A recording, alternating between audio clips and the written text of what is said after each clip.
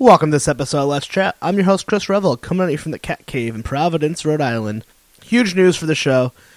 Let's Chat has been picked up by the Misfits Podcast Network. Please go to their site, themisfitsnetwork.com. This is incredible. Thank you to anyone who's downloaded this type of show, anyone who's come on, anyone who's had any part of this show. Just thank you from the bottom of my heart. I am so lucky. I have the most wonderful, supportive friends and family and wife, all who've been on the show. I mean, I've had my parents on the show. I've had my wife on the show. I've had my friends on the show, and now I have like strangers on the show. And so the woman who owns this network, Alia Janine, will be on Thursday's episode, and I'll kind of give you a little more rundown of how it all came to be. Go to the website, themisfitsnetwork.com. Check out the other podcasts. I mean, the professional comedians and couple porn stars, but it's great. Oh man, I'm just so excited. Well, anyway, today's guest, we have Tom Mullins of Washed Up Emo. Washed Up Emo is a blog, a radio show, a podcast. Tom is also behind the amazing website isthisbandemo.com. So basically, if you want to know if a band is emo or not, you can type their name in there, and if they're not in their system, you could tweet or Facebook the Emo Council. I have to say it's really fun. It's actually very helpful, and there's a lot of like jokes in there. Go on isthisbandemo.com and type in the used. I know there's a joke later in there we talk about. Washed Up Emo across the board is all the same on Twitter, Facebook, and Tumblr. I first learned about Tom's podcast a long time ago, and I couldn't figure out who I first learned was on the show, but I believe it was Matt Pryor of the Get Up Kids he had on, and I found this podcast called Washed Up Emo. So I downloaded it, really liked it, huge Frank Turner fan, and then all of a sudden I see he had Jen Atkins from Jimmy Eats World, people from Cap and Jazz, American Football, Chris Conley Saves the Day. I mean, the list just goes on and on. People from Thursday, Get Up Kids. I mean, it's great. I mean, the most recent episode, if you're listening to it today, he had Lars Gottrich of NPR Music, David Anthony of the AV Club, Chris Carrabba of Dashboard Confessional. Like, it's a great podcast. The blog is fucking amazing as well, because he does all sorts of things related to the emo revival, such as an interview with a young lady who's on the cover of the Save Today Through Being Cool album, and like, where is she now? Wash Up Emo is becoming just it's a fucking great brand. So Tom is also behind Emo Night in New York City. They have an upcoming one on March 5th. It is New York City's longest-running DJ night with the best emo, punk, and post-hardcore. Jerome's at Rivington. I don't live in New York. It's New York City. It's free. It starts at 8, and I wish I can go to it. On top of all of this, this podcast, Wash Up Emo, is going so far and just kicking so much ass and doing great stuff. They are doing a live podcast in New York City for only $5 at 3 p.m. Sunday, March 8th. They're doing it in part with the Modern Vinyl podcast will be doing it, and Washed Up Emo. So it's like absolutely worth it. You can spend $5, a live taping of Modern Vinyl podcast and Washed Up Emo. They're gonna have guests from Norman Brannon of Texas Is the Reason, Jason something from The Promise Ring, and Steve Padula from Thursday. Like, I actually told them in the episode I was going to be going to this because I thought I could. Turns out my friend was having their daughter's first birthday that day, so I'm sad I can't go. And I also have to mention that Bo Pierce is the guest host of this episode. Bo, big thank you for coming on. You've heard Bo on this show before. Maybe you haven't. You can go back and find that episode. We talk extensively about a breakup he went through, and it's a very popular episode for whatever reason. And we have a lot of other great musicians who've been on the show. Most recently, we had Divided Heaven, Sean Carney of the Scandals, Tommy Gunn. I just got to see the Scandals on tour with Gaslight Anthem, and it was awesome. It was a great show. Thank you so much for listening and checking it out. Big thanks to the Misfits Network for having us. Please go check them out. And find us on Facebook.com/Let'sUsChat and Let's Chat Podcast at gmail.com, and hit us up on Twitter, Twitter.com/Let'sUsChat. And as usual, I'm recording this intro way too late at night and talking for way too long. So, first a word from our sponsor, and enjoy the show. In the future, humans create AI. 3 days later, they have sex with it. Gigahose is a robot sex comedy with what's been called a South Park level of shock value. Creators Adam Lash and Kevin Gilligan take their concept in smart, surprising directions. It's been described as pure genius with a real Clerks-like charm. Catch season 1 now at youtube.com/gigahose.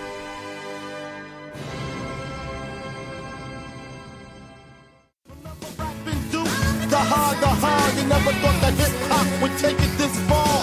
Now I'm in the limelight cause I rhyme tight. Time to get paid, blow up like the world trade. Born sinner, the opposite of a winner. Remember when I used to eat sardines for dinner? Peace to Ron G, Brucey B, Kid Capri. Funk Master Flex, Love Bug, Star Ski. I know, right? Let's talk about real stuff. Well, your job sounds a little more interesting, Tom. I know you work for a label. You don't have to say which one. And Oh, no, it's fine. It's fine.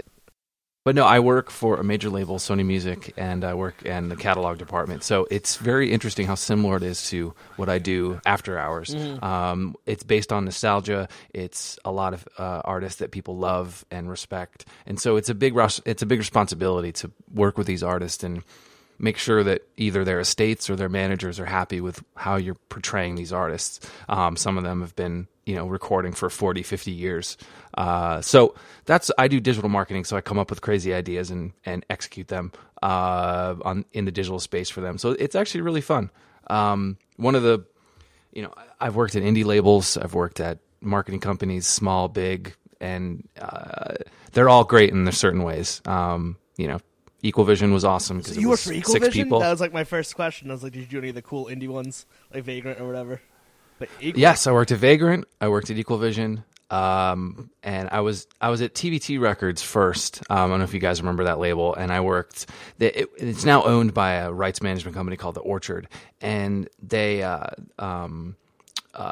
we had records like Little John was first out on TVT Records. Who else was 9 Inch Nails was first signed at TVT Records. So those were some really fun. And what was great about the label is that it was an indie, so it wasn't associated with any major, but it acted like a major. We had a radio staff, we had 100 people working there, and this was me, 21, green, fresh off the boat, and I'm able to kind of learn all these different things as I was doing radio at the time. So my third day, I graduated. I had another job before that, but I really quickly, and then I moved there. I got my corporate card within like 2 minutes of me starting there, and they're like, "Yeah, so you use this for cabs and drinks and what? and competitive product?" And I was like, "Oh my god, this is great!"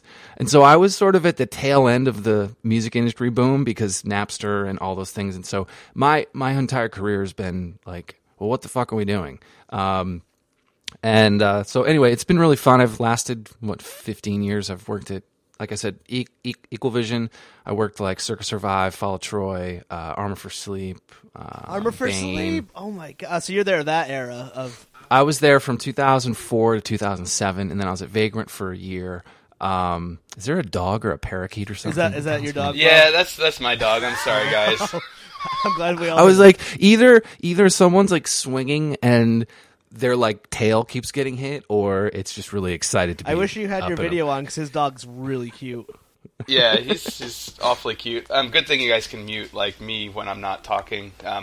Post. No, probably not yes. gonna. I want the dog. No, in just there. leave that. No, in. I think we're gonna leave that in. Yeah. No, yeah, we're gonna leave the dog in. But so we. It's a lot more interesting than anything I'm saying. No, so Vagrant. Are you there for those? Because there was a time I was obsessed with those Vagrant Another Year on the Street mix CDs they would put out. I was not. I was there. That was after. But Vagrant was such an interesting. Did they go label. under? No, they did not. Oh, good. They. I am not going to get this right, but I know that they're now part of BMG. I'm not sure what the partnership is. I believe that a lot of their staff, a lot of them I still know, work now. There's a partnership with them, but they were still rocking and rolling. Same with Equalvision. I can never spit that word out. They're still rolling upstate. So working the indie hardcore scene was amazing because that's what I loved first. I grew up on hardcore. I grew up in Vermont. No so I way, never what part? saw. I grew up in Jericho, right outside of Burlington. So I went to school up in at Green Mountain College in Pulteney, but like hour south of Burlington. There you go. Yeah. So that was my childhood. There was no. You make so much more sense now. Yeah. There's nothing. I grew up there. on hardcore. Yeah. Yeah, and so what came up there? Hardcore bands. Yeah, upstate New York, fucking Plattsburgh, and then like Syracuse, which used to live in Syracuse, like straight edge hardcore bands from Syracuse, right? I was straight edge. I still am. Oh, like that was just so. It's like, it was seeing Sick of It All. It was seeing a hardcore band from Boston. But that's what I sort of. That's when I think independent music for me was like, wow, these bands are coming to me. I didn't know what an arena band was. I didn't know what a 1,000-seat venue was. I only knew about punk rock shows, and that's what I was into. And it was, I think that's how I kind of turned into independent music. Man, what venue was in Vermont? 242 Main. Yeah, okay. I think that's the one. Yeah. And then Burlington's a great city. I don't think people know that. It was. I mean, it's small, and of course you can see it in about 5 minutes. Yeah. But it was at least a stop. They had an airport, and it brought you other places. It was the city for those. For people that were there, and I never skied. I never I never did any of those things you're supposed to do up there. I was into music and in bands, and so I think it definitely shaped where I went. Did you get a lot of the Montreal bands coming down? Yes, there were a lot of Montreal kids. I would go up there for baseball games. Yeah, Montreal's not terribly far. No, it's 2 hours, so I would go see Mets games up there. It was it was fun because you felt you were international too, because these kids from Montreal would come down and they were from a big city and they would tell you, "Oh, well, we saw blah blah blah." We're like, "Who are they?" Like, we're eating poutine and we know French. Yeah, and we saw bands from the West Coast. Yeah. Oh man. For some reason, I don't know, just from listening to your podcast, and like, I just assumed you're from New Jersey. So, my apologies. Woof, I gotta change that. Sorry. I gotta change that. What's wrong with Jersey, guys? Why is everyone always Where do hating you on want Jersey? us to begin? A lot. No, I'm just kidding. I'm kidding. I mean, I don't live there anymore for kind of a reason. I think the reason why is people think. I mean, obviously, I live here now, and I think if you're if you liked that kind of music back then, you weren't in the city. I think you were in Long Island, or you were in New Jersey or Connecticut. So that is totally fine. But I will now I'm going to say every time on the podcast where I'm from. I'm glad I could help out. I'm actually from Connecticut, to be quite. So that's pretty. And Bo's from New Jersey, so that's probably makes sense why we are who we are. Jamie Josta in the house. Yeah, he's from the next town over in Wallingford. I'm from Meriden, and we had a pretty good scene by the time I got. It got a little shitty, I guess you'd call it. When I was in like high school, a little bit post high school, we had a really good like hardcore punk ska scene, and like different bands, like a hardcore band would play with a ska band and all that stuff. And then hardcore took this like really like bro turn, and that's kind of where I stepped away. Yeah, it definitely did. I mean, Boston had the same thing. FSU, New York, of course. Yeah, FSU. Jesus, I mean. Yeah. But I remember seeing like Madball like on like a record or Madball. like a picture of them and being like, "Oh my god, you're terrible!" Like they were like Hoya, the bass player, is a very nice guy, but he looks terrifying. I mean, I love Madball. I don't know how many times I've seen them. I can't even count. I don't know what it is. I just love, I love sing along hardcore. I remember hearing them for the first time and not knowing what hardcore was, and I thought it was rap. I was like, "Are they rap? Are they like a type of new hip hop I've never heard of?"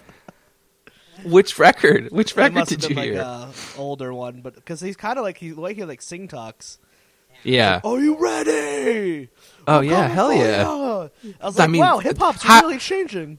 But how do you know when to stage dive? See, Madball's great because you can tell when you need to stage dive. This is before I knew hardcore, though. So this is. Okay, so this was totally. I'm like, I was listening to like Puff Daddy and the Family, and then like someone showed me that CD. I'm like, wow, hip hop.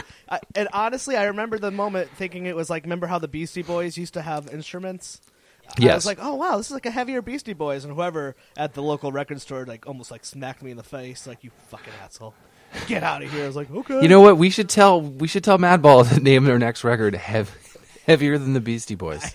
Yeah, it's me and Mad. If you know them, you should tell them that, and then tell them not to beat me up. If I see Hoya, I will mention that. So fun. I was like 12 or 13, so let him know that part. Done. That's so Before funny. he kicks your ass.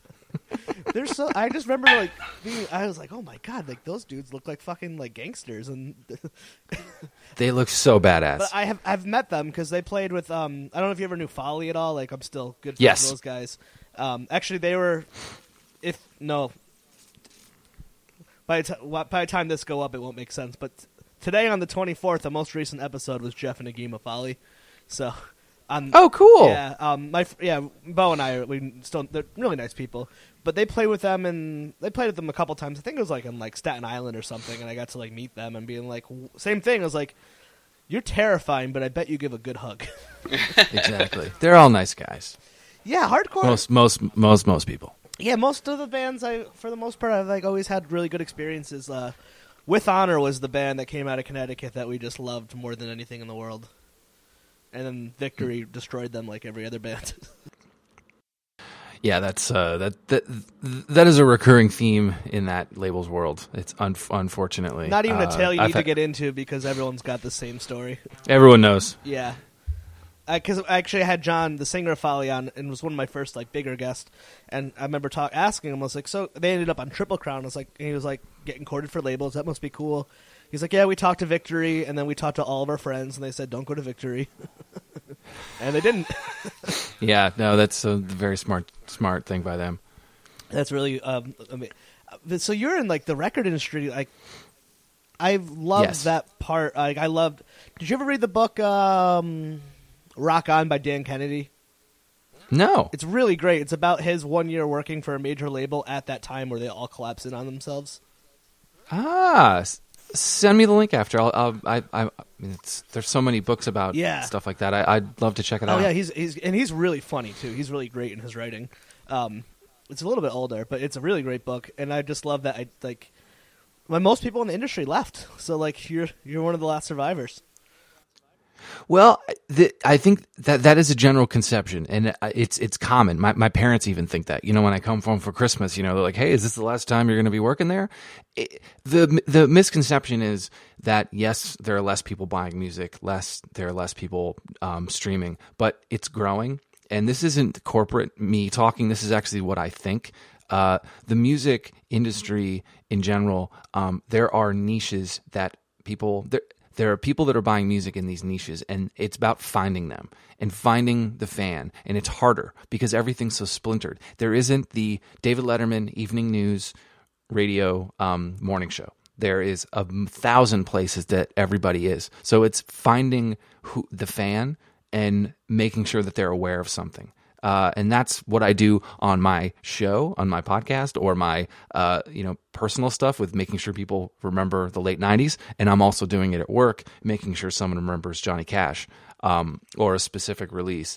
And what's great is that while downloads are going down, there are more people listening to music than ever. And it's all about, are they doing streaming? Is it going to be the YouTube one? Is it going to be Spotify? Is it going to be Beats? Like which way are we going to go? And it's really exciting. And I think the big thing about it is that a lot of the fat cats in the corner offices, and I call them dinosaurs, those guys are off on their tech companies in their corner offices, or they're off in movies or other places. They left music because they weren't there because they loved it. The people that are still here, the people that I work with, when we start talking about music, it's like everybody went to shows, you know, oh, I saw David Bowie back in this day and I did this and this, or I heard someone telling me about a couple stories about Dylan last week. Just, you hear these stories, or Jeff Buckley. I had a lot of Jeff Buckley stories from some coworkers. You hear these stories and you're like, everybody was you. Everybody got that first record, that first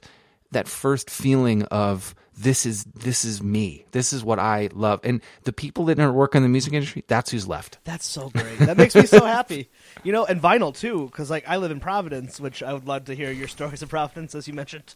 Oh Lord! But I live like walking distance of 2 record stores, like physical vinyl shops, which like I think that's great. There's 5 or there's either 3 or 4 record stores in Providence right now, and like booming. It's great. Yeah, and it's, if you looked at the, did you guys see the graphic of vinyl sales in the 70s versus today? All right, so I can't do it accurately, but you guys can see it, and we can describe it. It's like, it's this, like this, it's huge, and then that's in the 70s, like vinyl sales, you know, I mean, fucking Led Zeppelin jets, and then, ready? Here's 2015. It's growing. It's Yeah. growing. And it was in the 90s, it was like non-existent, but it's like that. So everyone's God. like, vinyl record store day, Jack White saving the earth. No. Did you guys see that movie, that documentary, I Need That Record? No. It's on Netflix. I think it was like a student film out of Connecticut, and then I ended up seeing it on Netflix because it was just all about how like Noam Chomsky was in it somehow. Wow. But he's talking more about in a grander scheme, but this like that culture has gone away. But there's a part of me that thinks like I remember being a kid, I hated going to like local record stores because they're all dicks and judging you Yeah. by what you buy. So I'm part of like maybe it was customer service. I mean, there's I a had- bigger part to it. I had one good experience. I went to DC and I was in college and I was getting into a lot of emo hardcore stuff, and I remember going to DC and being like, well, I got to buy Rites of Spring and Embrace and everything from Discord at the record store. So I went to this record store, this local record store in DC, and like plopped down Rites of Spring, Embrace. I think I had a Frodis record. I forget what else I put on there. And the kid looked at me and he was like, nice job. Like, I think, you know, it wasn't like, you know, he saw this like dumb kid, bleached hair, big pants. You know, I did have Jinkos, and I'm buying Embrace and Rites of Spring, and he was like, okay, he's going down the right road. We're doing it right. Well, Bo, you had what, vintage vinyl where you were? Yeah, we had vintage vinyl in Jersey. There was actually, I always preferred to go to Curmudgeon Records in Edison, New Jersey. Oh, well, also Which it is was just walking scary distance. to think about. Yeah, yeah. But it was walking distance from where I was living at the time. And I guess, I don't remember what year that was, but I remember, like, it felt like a milestone in my life that I could walk somewhere and buy Jester Brazil's Four Cornered Night on the day it released, and, like, have it in my hands and not have to, like, go out of my way to, like, pirate it somehow. But, yeah, that was, like, my favorite place to hit. And they always had a great local selection, too. That I've definitely heard about that store in working, and then vintage vinyl. I mean, they were loved by the industry. It's such an amazing store. It was the first time I did buy a crap load of records on my corporate card. I had a friend drive me out there, and I was like, they told me to buy records. They just said buy records. So what do I do? And they're like, just go to vintage vinyl. I was like, okay. So I ended up, you know, going there and buying like, I don't know how many thousands, I'm kidding, hundreds of dollars of records. But that store, I mean, it was so inviting. And I think, you know, we talked about earlier of, was it the store or what was it? Like that place was just like Amoeba out in California. It's like inviting. They have everything there. There's little notes up for every record, or this is what this is, or if you like this, you'd like this. Yes, of course, there was probably an asshole there once in a while, but that was the destination for in-stores, for events. And if vintage vinyl started selling a bunch of your records, you had a feeling something was up. Yeah. And Bo, that asshole might have been our friend Dan. Yeah, no, it absolutely was him. No. We have a friend who worked there, and as you said, that asshole, I'm like, yep, Dan Shields. He's not a judgmental asshole. He's just an asshole. But lovable. There you go. Anyway, but yeah, Dan actually, he would bring me some, even just like some random vinyls that he had duplicates of it from the store. Like I think he brought me like a few Led Zeppelin records and stuff like that. That I like. He was always so thoughtful that way, because I would mention, like, man, I can't believe I don't have this as my favorite Led Zeppelin record, and like he would bring it, and that's cool. Stuff like that, and like even some Pink Floyd, he would toss me every once in a while. I remember being in Florida, and this is related. I was at a used record store, and I worked at the radio station at the college that I was in, so I got free records all day. So it was that's the other great. There's another story part of this, but like I got all these records for free every day, and that's all I wanted. I went to shows and got records. So we're at this record store in Florida on spring break, and I look, and they had the Suicide Machines record before us, and it was like 99 cents. And so not thinking, because sometimes I just talk without thinking. I yelled to my buddy Mike. I was like, "Hey, Mike, they have the Suicide Machines record before us." And you see the staff like look around like, "Oh shit." Oh my Because god! what happened is the local college radio station in Florida went to the store and sold it to the record store. And that's Wow. Is this Definition by Destruction? no, this is the second record, Oh, Battle okay. Hymns. And wow, that was crazy. I had that in there. Yeah, that's Yeah, great. that was That's my so favorite too. I was trying to impress you guys, and you beat me. You're welcome. I love that band. So, too. that's what happened. Everybody, including industry people, would just get their free CDs, go down to the record store, sell them all. They'd be used. And that's where, I mean, you saw the hole punch, or you'd see the property of, Columbia Records. And I always laughed. I always remember that day when I yelled it out loud in the record store, and the staff is like, "Oh, Jesus." And it was 99 cents. Like, come on, not even $7.99. It's not even out yet, and you're already discounting it. How many Battle Hymns did you get to get to 99 cents? So this might be because I'm a little bit younger than you, Tom. I don't know, Bo, if you had this experience, but did you find Suicide Machines because of Tony Hawk 1 as well? No, actually, I listened to it before, like, not long before it came out, but definitely liked it. I can't remember what comp they were on, but my buddy Jason, who is complete hippie now, like he doesn't even like listen to this kind of music, but he turned me on to most of like the punk and pop punk that I listened to, and I turned him on because I was listening to Floyd and the Grateful Dead and stuff when we started hanging out, and a lot of Nirvana too, but whatever. And then we kind of traded, and he kind of went off on the hippie tangent, and I kind of became like Mr. like emo pop punk, blah blah blah, all that stuff. Anyway, wait, what was the question? I can't remember. Tony Hawk 1. That's Oh why yeah, I Tony found Hawk 1. But yeah, so he turned me on to them, and then we got that record, and then then we really fell in love with it, and then we were like really like happy to hear it on something like a video game later on, like whenever that was. That's God, I've learned about so many great bands from the Tony Hawk series. I was probably How did you find out about Fall of Troy? Was it through Guitar Hero? No, Equal Vision Comp. It was a comp, okay. Because they used to do those cool winter comps. It was a touring band. Folly toured with Paulson, This Providence, and Endicott. I think they were the Equal Vision band. Yeah. And they were giving out, and just hanging out with those dudes, and they gave us this like comp, and they were on it.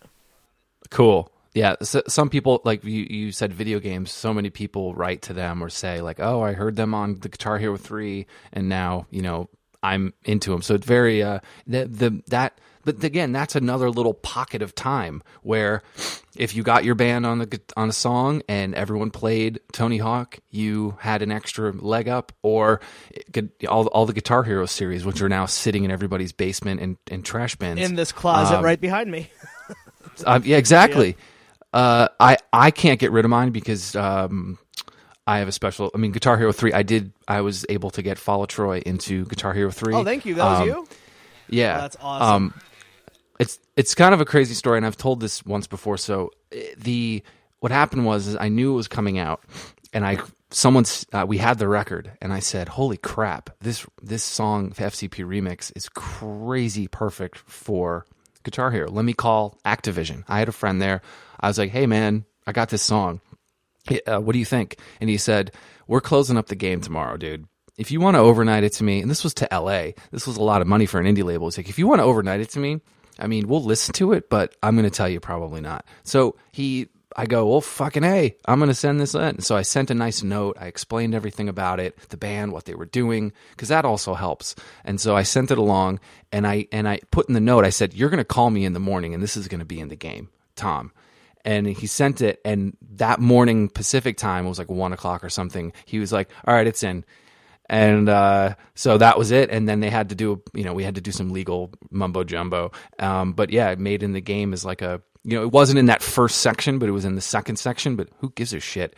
And so it ended up being, the band's #1 song, most downloaded, most streamed. And so it's those moments that, it's really fun for a band or, a fan, to think that you've helped them get to that point where so many people can hear them. Like you guys hearing those comps, like those CDs that was huge. Like you went home and you threw that in your car on your drive home, and you hope to God that one of those songs connected with you and you remembered it. I save every comp I've ever had. I still have a drive-through Rushmore comp they put out.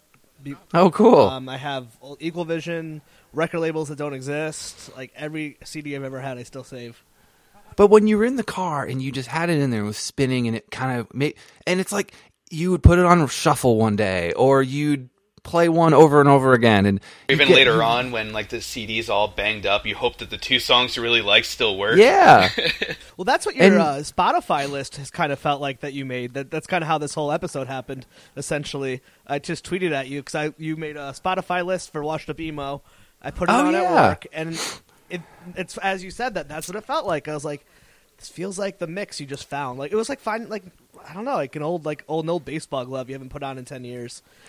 What's really cool about that one is, and a lot of the older people give me shit for it, and I give myself shit, is I put some bands that I don't really like on there, but it makes sense and it fits.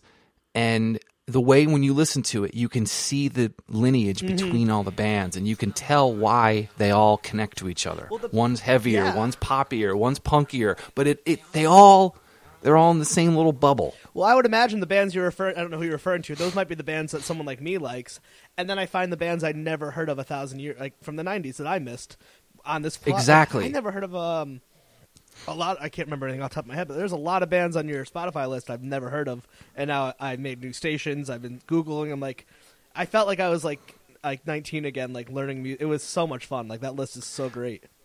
Thank you, and I've actually learned a lot recently. I'm known as a hothead, and I get really angry and at things. And I think with that comp and that Spotify playlist, it really kind of showed that it was like my old radio show that I would do in college. It was play two songs they know and then hit them with a song they don't. So you hope that they stuck around. So that's what I'm hoping that playlist does. I mean, it's almost a day long, so someone's I've spent, I don't know how many, I don't know when Spotify started, but I started it as soon as we could have access to it, and in the States, and that was something that that's great to hear, and I hope that people continue to do that, because it's such a short attention span for music.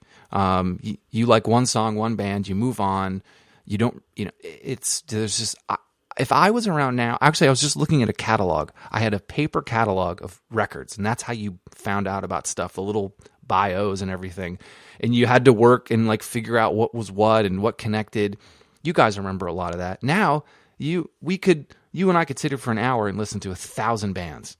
Which one did we remember? It's just, I know I sound old being like that, but it just seems really hard to for a band, even like a band to have fans. Oh my God, I had no idea how bands do it today. Like I just had it hasn't aired yet, but I had Sean, who plays in the Scandals, who I've met through our friend Dan, and they're going out on tour with Gaslight, and talking to him about that, I was like, you're being in a band. Probably a lot of older dudes would be like, this is the easiest time. You can just put your stuff on YouTube, blah blah blah. I'm like, but making money as a band, it's so hard to make that.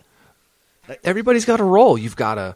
Somebody's got to check the Facebook, Twitter, Instagram. What's your strategy there? Are you guys doing X? What's the merch? It just seems like there's so many more things other than driving to the show, playing, selling some T-shirts, moving on. They're entrepreneur. You're really like an entrepreneur though, because you're you got to have a day job that lets you have the flexibility to like Sean said, he has a work from home kind of job. So he does work from the road. Goes on tour, works. They don't even have a label, but they've gotten a lot of great success from the Red Bull Sound Select, which is so interesting now that you see private companies coming in and helping out music more than just a label, which I think is really interesting. Red Bull's done a lot of really great stuff. Rich people want to be rock stars. So and so it's the old feeling of rich guys want to be cool. Yeah. They got all the money, they got the girls, but they're still not cool to their girlfriend. Yep. So how do you do that? You associate with music. Yep. So it's actually really funny. There's some. I've been in situations or meetings or something, and you can just tell that this person just has so much money and no clue what to do. So I'm going to start a label. Yep. Is what the kids do. It's and then I just had lunch with my cousin Sarah when she was on tour. So she's older than us. She's probably like in her early 40s. She was in a band called Unwound. They were like in the Slater-Kenny. Are you serious? Yeah. No one ever knows who they are. I know Unwound. Oh, really? Yeah. That's My awesome. cousin Sarah, yeah, she was she plays in. Tell Sam what's up. They I think one of the dudes isn't in it, but the rest of them have another band, Survival Kit, and she was opening. They just did a little tour East Coast. They were just in New York, and she plays in Hungry Ghost now. So when they were in Rhode Island, we were having lunch and just talking about like the old days of touring, of like no internet, payphones, postcards. Yeah, I mean, Jimmy Eat World told me a story where they drive to a town, they found a payphone, they would call the kid, and it was mostly the parents picked up the phone. Hey, is Jimmy there? It's Jim from Jimmy Eat World talking about the show.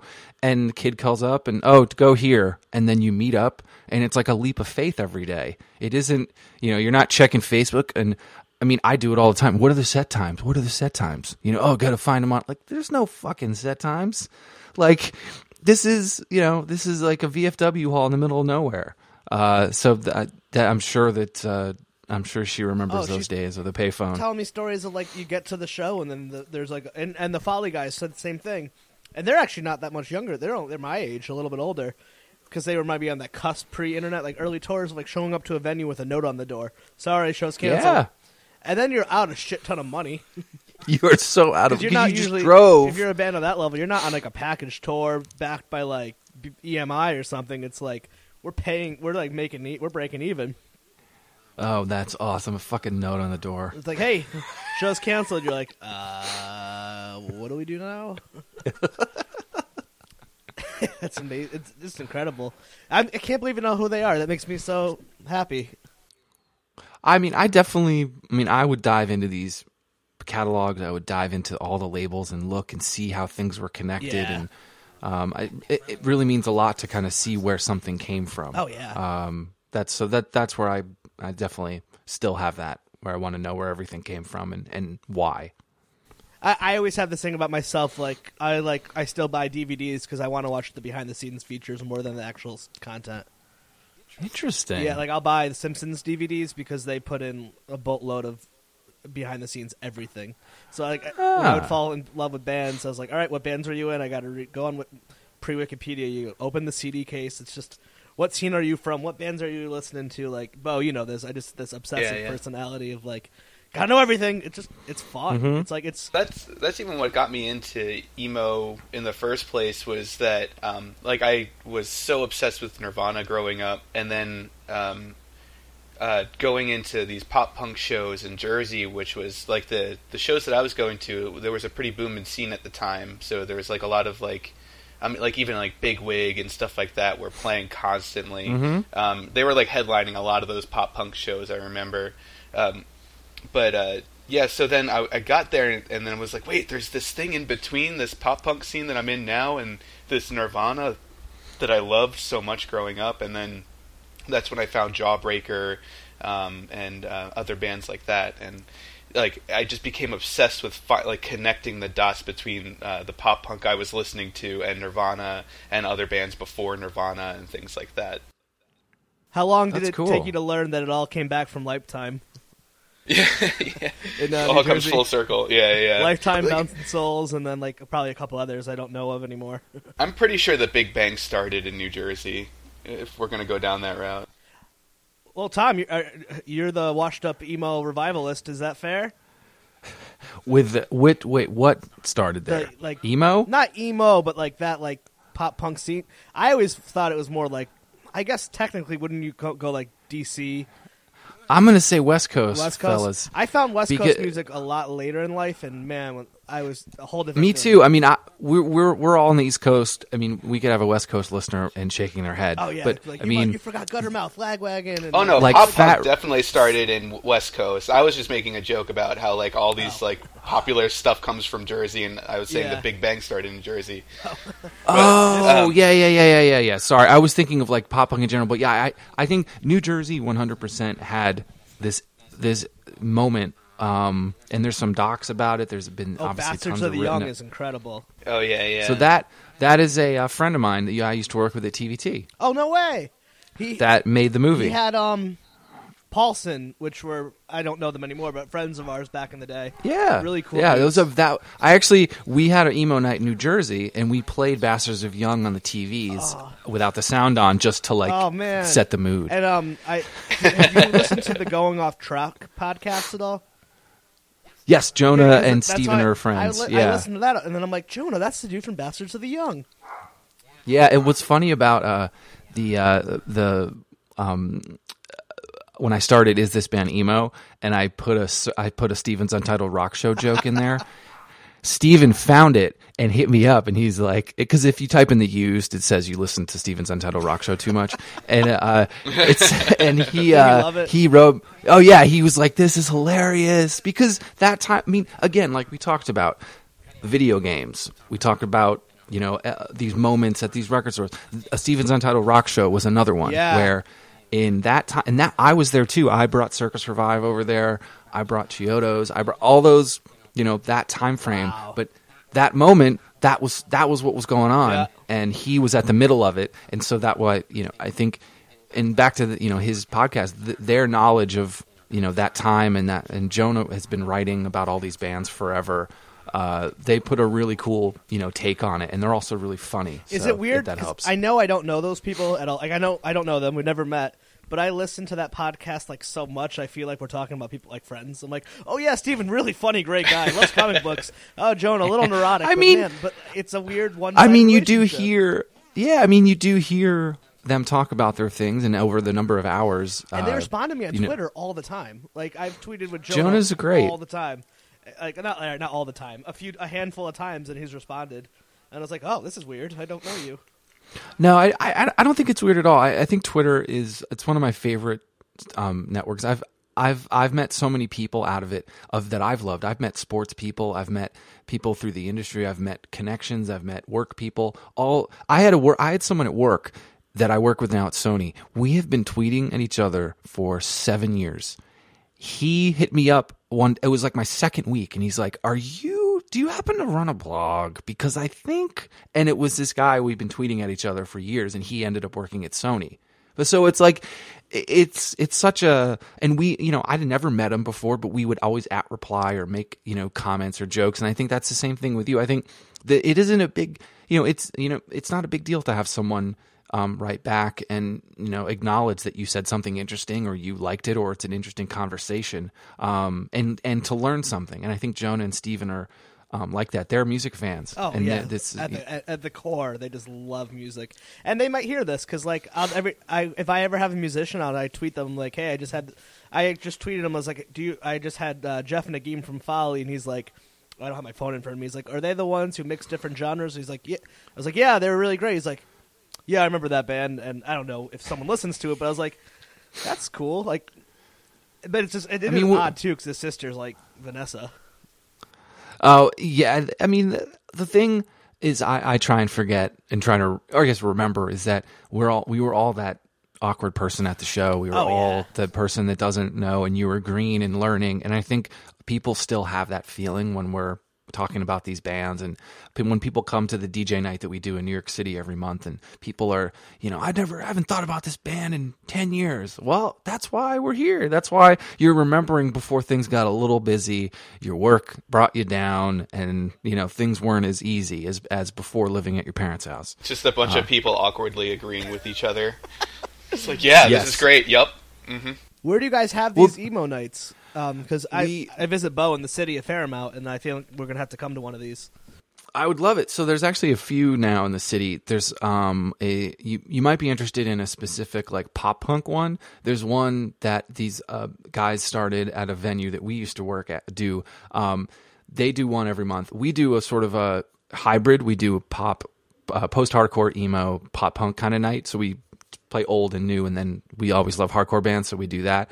It's at we actually just moved venues. It's our 4th anniversary next month. Wow. We're gonna do it at Jerome's, which is on Rivington, and that's Manhattan? where we're gonna Manhattan. Okay. Yeah, and That's where it's February 5th, and we have Norman from Texas is the reason is going to DJ with us. Because Bo's actually out in Astoria. Just you guys are probably both in New York at the moment, but it's snowing. Bo, February 5th, come hang out. No, I think I definitely will. That sounds like a really good time. And actually, if there's a new venue in Astoria, if you guys ever need a different spot, it's called QED. My girlfriend's bartending there a couple nights a week and stuff, but I think they're looking for stuff like that at times. We were joking because I do it with this other friend of mine, and we have a very interesting relationship. Like, people think we're dating because we're like we've been doing this so long that I know what he's going to say. It's just really funny. So we were joking. We were like, we need to do a New York City world tour. We've done Brooklyn. We might do Brooklyn again. Manhattan. And we want to do Staten Island, which I think would be hilarious.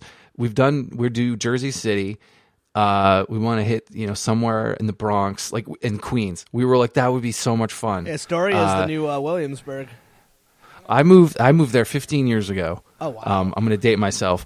And so I know everybody's going like, wow, holy shit, he's old. So I get there, and the second week I'm there, I'm like, man, I found this spot. It's great. I'm close to the subway. This is fantastic. Second week later, Time Out magazine article on Astoria, the new hotbed. My rent goes up. Yep. I gotta move. Are you in Astoria still? No, I am in Upper East. Oh yeah. Upper East My Side. in-laws are from. My wife is from northeastern New Jersey, so I always go down there to visit them. Oh, cool. Actually, last time I was down after Christmas, they're really cool. Like, we'll pick out that's usually we pick out a really interesting food place we want to go to, and then go spend the day in New York. So this time I was like, let's go to Katz's. I want to go to Katz's. You got to do it. Oh, That's great. what's so great.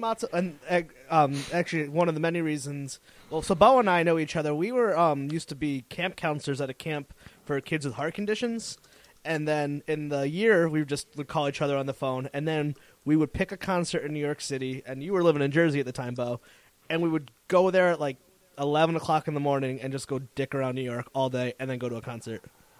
I love that. And I was in Connecticut, so God, we did the Get Up Kids surprise set. No, it's Get Up Kids. Brand new open surprise. That they did a pretty long set as an opener, like a surprise opener. That was kind of cool. What year was that? It was the year that they were doing Bamboozle, the first reunion. Yeah, Maybe after 5 or the Get 6 Up Kids years broke ago. up and they did a tour. I want to say that was 2008. That sounds right. Okay, all right. I was in Los Angeles then. I missed And that then- because I was like, why wasn't I at that? Then that's when they kind of got back together. We did Cursive a couple times. I think I forced your hand into going to the Alkaline Trio one, but Cursive opened up. That was a good tour. Yeah. That was an interesting show because it was there was a good turnout for Cursive, and then there was obviously Alkaline Trios following. So it was definitely a weird mix. Well, Cursive's good about that though. Did they tour Mastodon at one point? Yeah, they did Against Me, Cursive, and Mastodon, and I think one other band. I can't remember what that tour was, but that was they were. It was they were switching the headlining spots and stuff at different nights. I can't remember what the tour was called, but yeah, that was a weird show. I wish. I know this is bad because I want to be the old guy. I wish bands would do that, but if they did that, I probably still wouldn't go. So never mind. Hey, bands.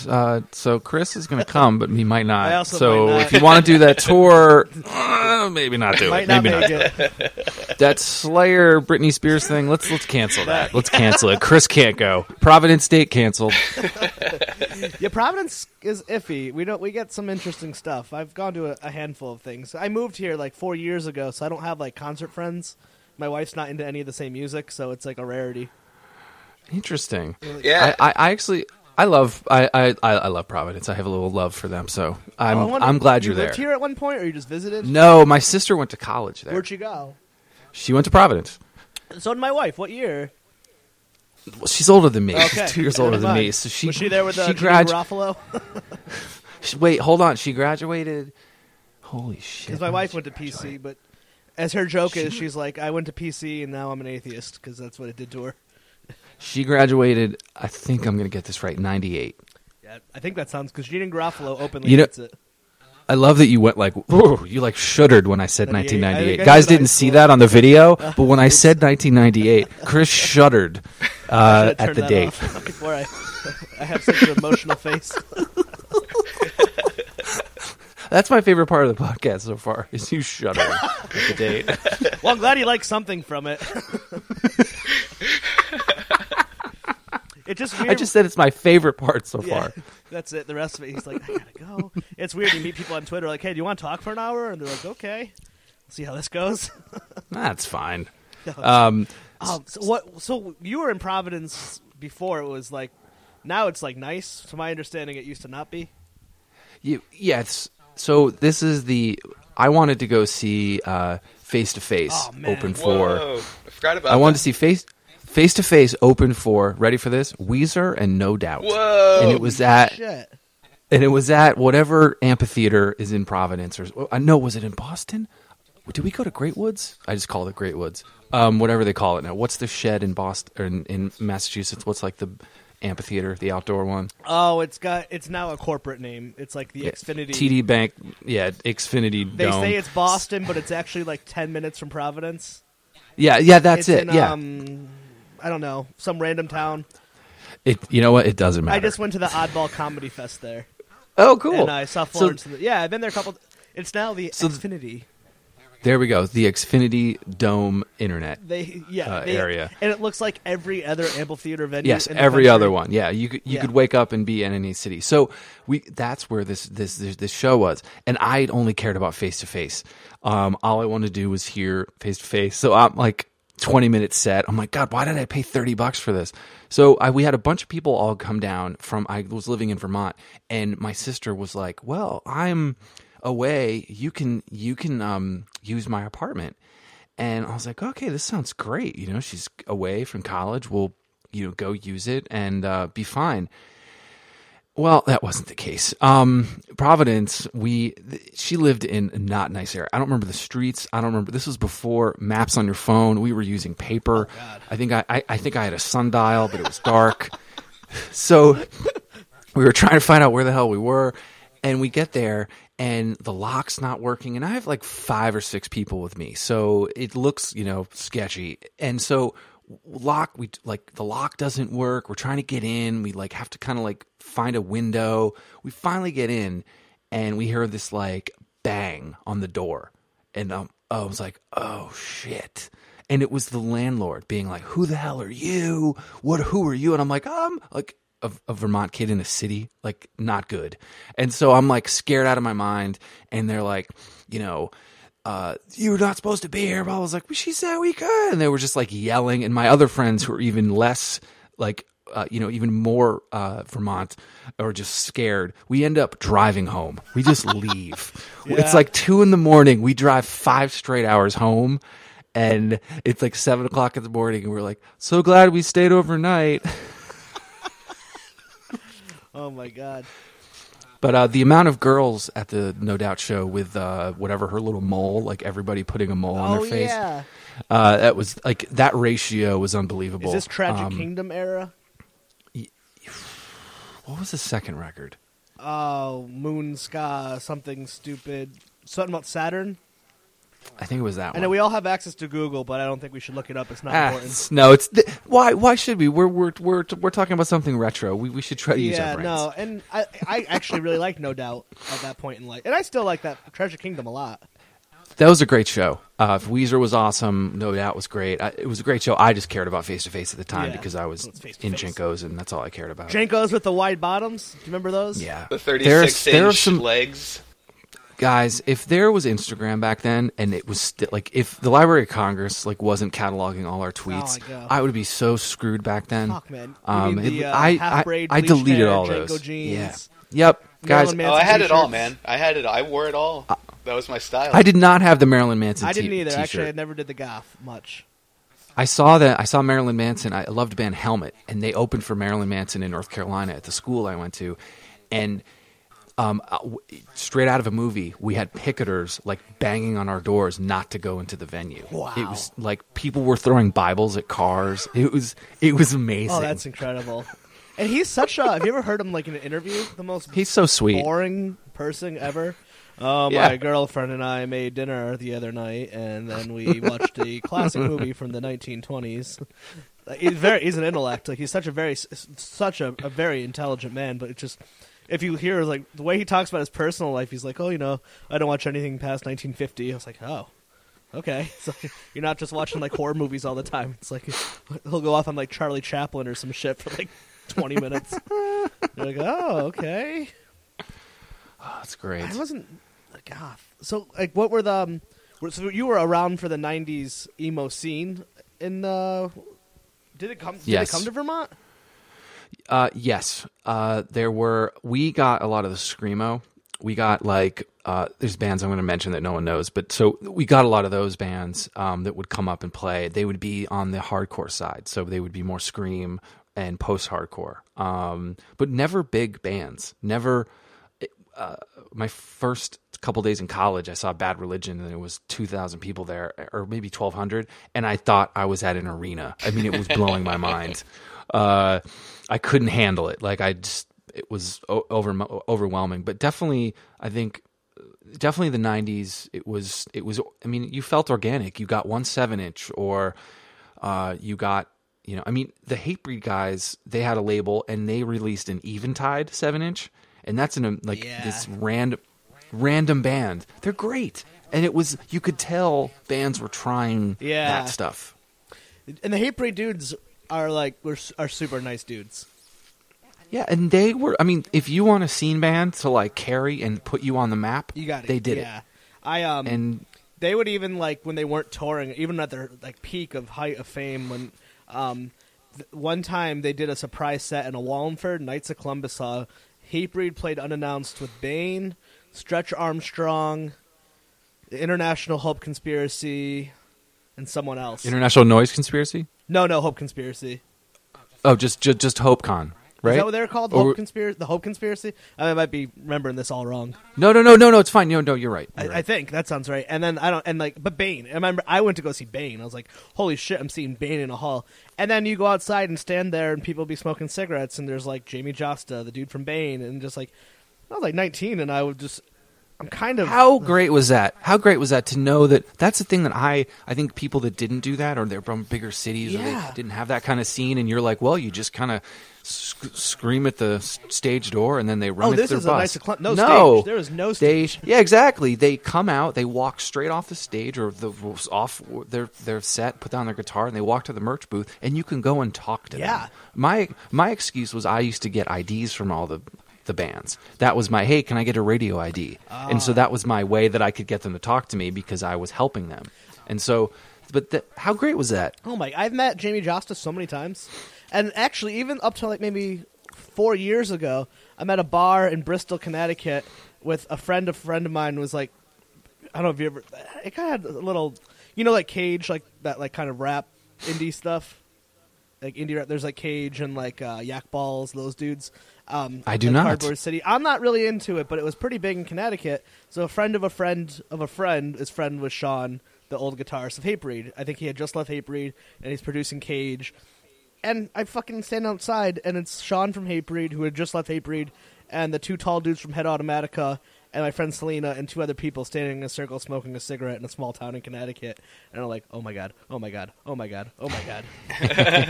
And like Daryl fucking Palumbo would be all. I'd never met him, but I had 1,000 friends who had met that guy 155 times. Like, just hanging, just dudes. And I think, but again, a lot of those, and I have stories like that, and I think what the bottom line is, those guys were in the same shoes as you at 19 and 18, and someone showed them. Yep. Was it Jamie Josta had bands ahead of him telling him, and I love that continuation of that community, and I think it's sometimes removed a little bit with the internet. Oh, well, I tweeted at them, or I got a like from them on Instagram, and I think what's really important is that you go to these shows and you're at a show that you're happy about, and whatever genre it is or whatever band it is, and you go up to see them, and that hopefully that person understands that you're taking a leap because you don't want to meet your heroes, and you're taking a leap and you're saying, hey, I'm this person, I like your music, and you hope that they give them a couple minutes of time. We recently had Max from Say Anything DJ with us with Chris Conley after their show. I was going to ask, I just saw that and I was like, oh my god, that's so cool. It was so much fun, and what was great is we were playing music, and kids would come up to the booth and just want to like spout everything to Max, and you could tell how patient he was and how he listened and just said thank you and mentioned something about them. Hey, I like your shirt, or that's a really cool thing, and you just see them glow. And I'm looking at it from back here because I've done it, but I was sitting right there going up to my favorite bands like just you, and I love that community. And I just hope that continues, that it's not this digital feel. Like right now, you and I are seeing each other, we're talking. If we were just tweeting at each other for years, it's not the same. And I just hope that continues. Well, I think what you're doing with Washed Up Emo is like you can take the digital and then put it into the real world, and I think that's what you're doing. Yeah, it's been so fun to have the DJ nights, because we've had so many people come through town that either want us to DJ, just play it. All it is I have records from that era, and I know what to play based on the audience. That's it, and that's all people want to hear. They want to feel like you're at that feeling. And even the new school stuff that are on Top Shelf or Count Your Lucky Stars or Run for Cover, those bands, I love that stuff too, and it's been really rewarding to hear people get excited about these bands again. And sometimes I get angry, sometimes I get upset about things. But the bottom line is, if someone knows Christie Front Drive and Jimmy Eat World and a pop punk band, and they both like all of them, then I feel like the job's been done. Actually, I have such a nice story about Max Bemis. So I this is a different job. A couple years ago, I worked with adults with mental illness who like live in the community. And there's I can't say his name, but I worked with this 19-year-old kid, and loves Say Anything because he had mood disorder and schizophrenia, and Max has schizophrenia. And you know how you can do the downright, where you could pay an artist to write a song for you? Mm-hmm. So he paid Max Bemis, his favorite musician in the entire world, to write like some songs for him. And then Max called him after he bought the CD. And that's not part of it. That's just him being a nice guy, just to make sure he liked it. Wow. I swear and that's like, he doesn't have to do that. And my friend and the kid I was working, and I actually really admired this young man I worked with, Patrick. He was like, he saved the voicemail, and he's like, I had a conversation with my favorite musician about schizophrenia, and now that's going to help me carry on for the rest of my life. And I was like, wow, that's such. I don't know Max at all, and but like I can't imagine. I bet he never thought that story would ever carry out past that phone conversation. I don't know. Sometimes they do. I think Max and other artists similar to him, or similar to that, he just gets it and knows that yes, it's annoying. Yes, it's the 20th kid to ask about that one song, but I don't know. You just you're in the public eye. You have put a record out on a form, and it's out there, and people are experiencing it. You as your responsibility, you can or you can't, but you would hope that they would respond. So that's actually a really great story about Max. It's right. It sounds perfect. It's not like you're talking about somebody else. And I think people have good days and bad days. Oh, of course. I've had a couple run-ins with some artists on bad days, and I've been like, okay, well, they just had shit in their cereal this morning, and it's just not working out. But yeah, I think going back to just the the podcast and the site and everything, it's just you can feel a community band together for either a certain idea or they're okay to talk about something, and it's fun to kind of see that progress. And it's, especially I'm sure the guys you were talking to, there's certain things that they're cool talking about. In 10 years, they might be cool about talking about something else. Absolutely. No, absolutely. So how did Washed Up Emo come up? Because I found your podcast like a year ago, unintentionally. I think I remember how. I think I listened. Matt Pryor has a podcast with the Get Up Kids. Yes. And I feel like I'll just do this sometimes. If I hear a guest I like, I'll just type their name into iTunes. So it's probably, and then you see the suggested. Yeah, and it'll be like, all right, so this person was on. If I type in it was probably, I don't know, like John Nolan. I think you had John Nolan on from Taking Back Sunday. I did not. Not John Nolan. Who am I thinking of? It was someone from your show. I can't remember the exact. Oh, was it Chris Carrabba maybe? Chris Carrabba was recent. Maybe it was Bob Nana. Yeah, it could be anyone. It was just someone who had been on a different podcast. I typed in their name, and it said Washed Up Emo. Listened to it, liked it.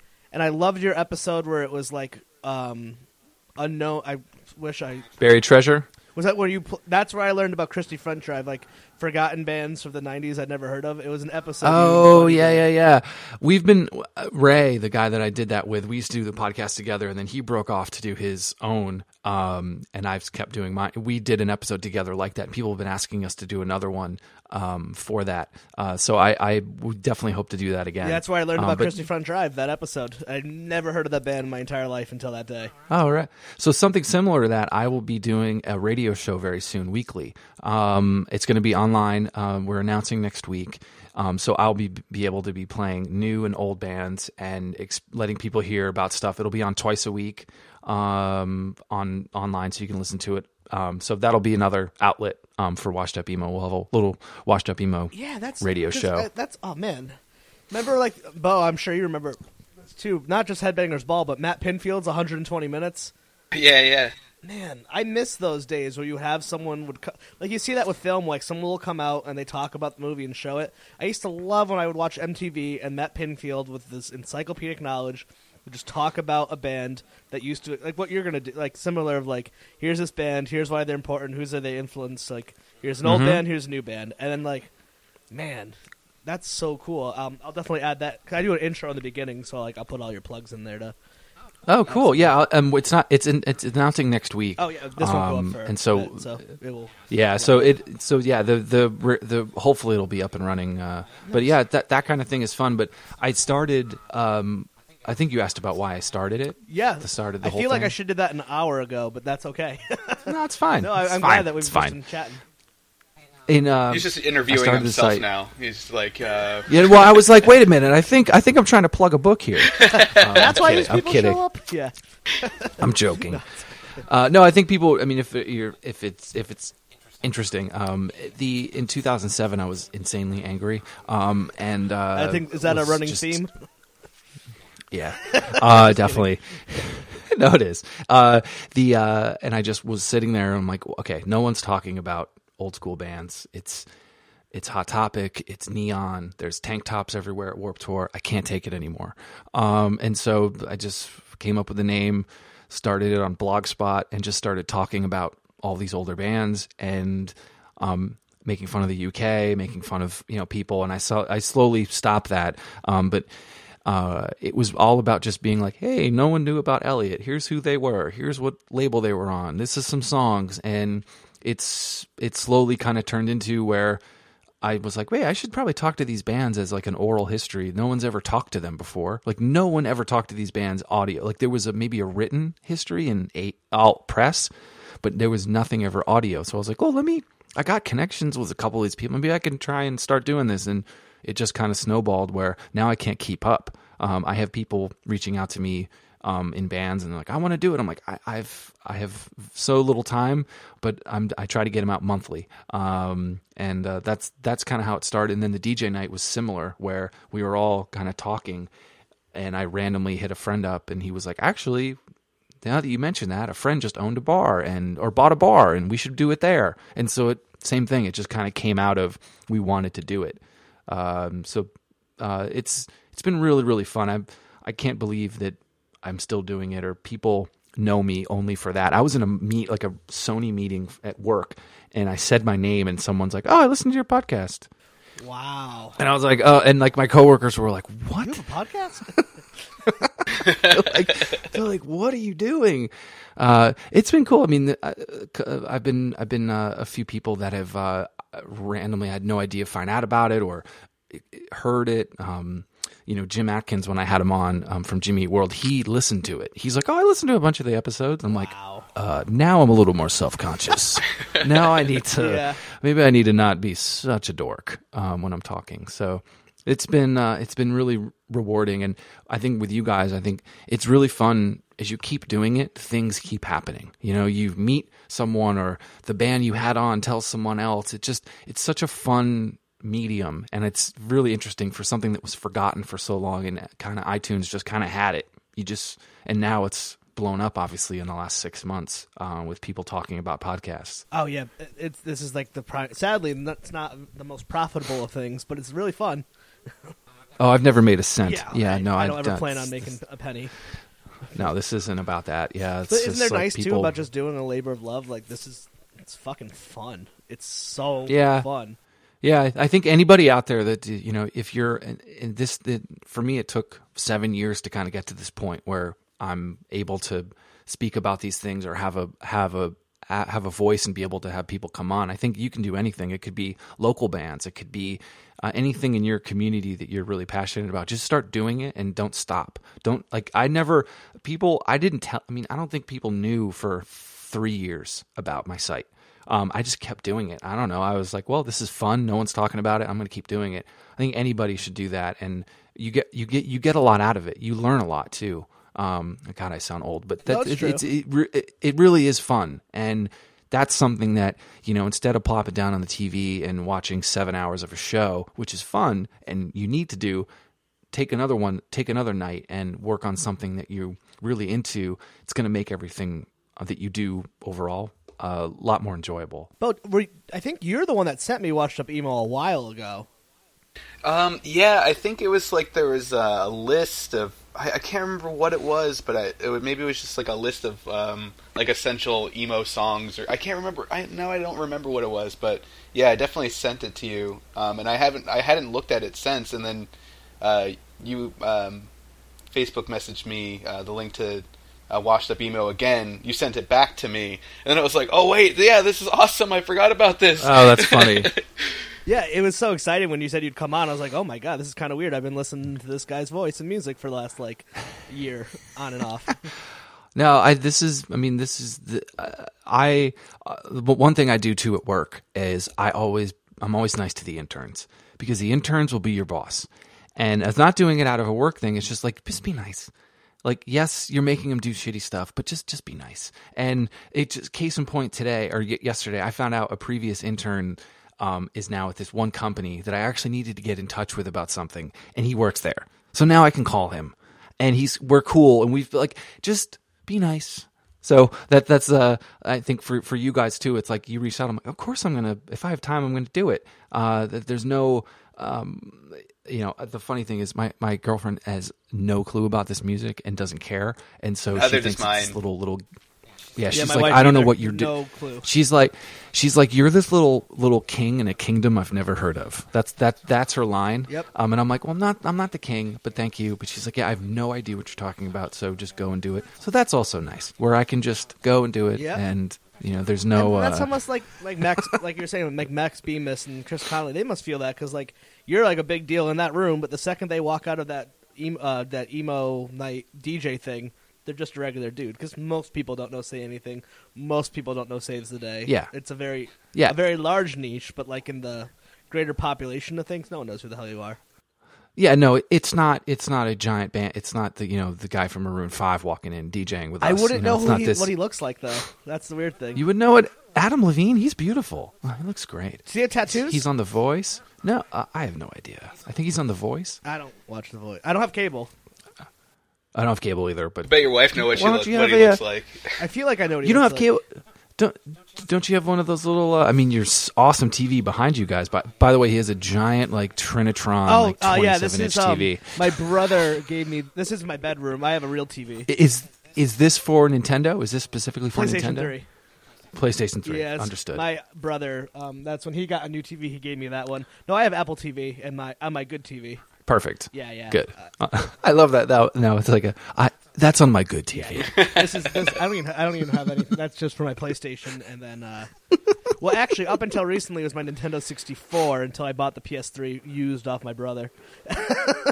I'm not a big video game person. I like them. Oh, okay. That's a big upgrade. Batman a lot. Arkham City. That's a good one. And then I did that, and then Grand Theft Auto 5, and then South Park. Stick of Truth. Did you guys see the video of the old people playing Grand Theft Auto 5? That sounds incredible. It's amazing. It's 9 minutes of them playing Grand Theft Auto 5. It's great. So you guys should find that. And I feel like I've heard of have you had Jonah Bear guest DJ or something? I feel like I've heard him talk about it. Yeah, Joan has definitely guest DJ'd. We've done a couple podcasts together that are still in edit form. We have a lot of the same circles of some friends. We did a DJ night together, his punk night and our emo night. We did kind of a battle, which was fun. So yeah, no, it's he's definitely out and about. And Who does your LA always... one? Is that are you ties to the LA? Do you have ties to the LA one? I do not. So those guys I know through people and they're a little more pop punk side. So I'm actually trying to get out there and do a sort of an older school one at some point. I don't know when that's going to be.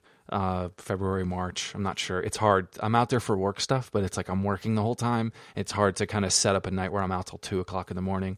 I'm trying to think if there's some other ones. I've seen Taken Back Tuesday. Some bars do. I don't know if that was you or not. Is that? I think that's you LA. mean the New York one or LA? That one I've seen in LA. I've not personally been to LA, but like yes, that is the LA one. That's been going for like 2 months. Jonah Ray, I listen to the Nerdist podcast, and then Jonah Ray has Jonah Radio, which is really great. And I heard him talking about that because he still knows all his music shit. No, and I think it was Tony Thaxton was talking about it. Okay, yeah, Jonah. I added Jonah to. Actually, we were in line at South by Southwest, which is what happens when you go to that music festival. You're in lines. We were in line, and I didn't realize he was behind me, and we were it was like we were in line for 3 hours to see Bill Cosby. This was before all the crazy shit went down. This was last year. And so he complimented me on my pants, which are this certain line of Levi's. So we ended up talking about this one line of Levi's for like, I don't know, half hour. And then we ended up going to the show, and I had no idea who it was. And then later someone's like, you were talking to Jonah Ray the whole night. I was like, oh, like I was completely clueless. Yeah. I had no idea. Name, but he's close to one name. But he was super nice and such a big music fan. Yeah, he knows his shit. And knows all that stuff. And hopefully he's going to be on the podcast. Actually, I've bugged him a couple times. Oh, nice. And it's just been scheduling. So yeah, he's definitely someone that gets it. Which you kind of can tell pretty quickly. Oh yeah. Well, I found out about Matt Pryor's podcast because of him. He posted it on Instagram. Oh, He's cool. Like, I was a guest on Matt Pryor's podcast. Check it out. And I was like, oh, okay. And I love Jonah Radio. Like, that's such a fun. And he plays like small unknown bands. Like, send us your stuff, we'll play it. And like, I don't know him personally, but like I feel like when I listen to Nerdist, he's the guy I've always related to the most. Same with me. Yeah, he's definitely. You kind of feel like he came from the punk rock show, and except in Hawaii and not Connecticut. Yeah, except in Hawaii. But yeah, no, he's. I added him to Is This Band Emo, and he tweeted it out. And that's awesome. I added I made some joke about him or something. And he was like, no, I forget even what I said, but there's some, it's just really funny. Like it goes back to your point of finding people or finding out about things. You don't realize that certain people are into genres or things, or they know about your podcast, or they know about mine, or they know someone, or they hear about it. That's what's been really fun about this time. I think if we were back in the 90s, this would be very hard. Oh God, this wouldn't exist. It would have been on been on the Bridge 9 message yep. board. I was totally on that message board at one point in life. Of course you were. Of course I was. Yeah. Oh God, I got you pegged, Chris. I know. I wasn't, but I'm not a good writer, so I wasn't that great. I was on, yeah. But let's saying like that would have been the communication format. We would be fighting about how I don't know, something stupid. Something stupid. Some band that no one outside of the Bridge 9 community has ever heard of, and how they're sellouts because they went on a tour with a band that had slightly more success, and I'd give reasons why or some stupid shit. Your handle was merch. like Punk That's Kid so 69. not cool. Yep. It was like Chris 69 or something like something stupid. Mine always had X's. My username, my first AIM, I don't know, I still use Instant Messenger in addition to Google Chat and everything. Yeah, I have all of them. I have some people I've been talking to Instant Messenger since like 96 but AIM, or something. AIM still exists? Yeah. Yes. Huh. I don't use it, but that's I've my gone second onto it favorite recently. part of the podcast so far. face- That was my second favorite When part. I, The like, first part was when Chris shuttered at 98, and then the second part was when I said, AIM is still on. Is it still available? So is my old screen name still there? It probably Oh is. God, I have some away messages and some brand new lyrics I need to take down. Just throwing it out there.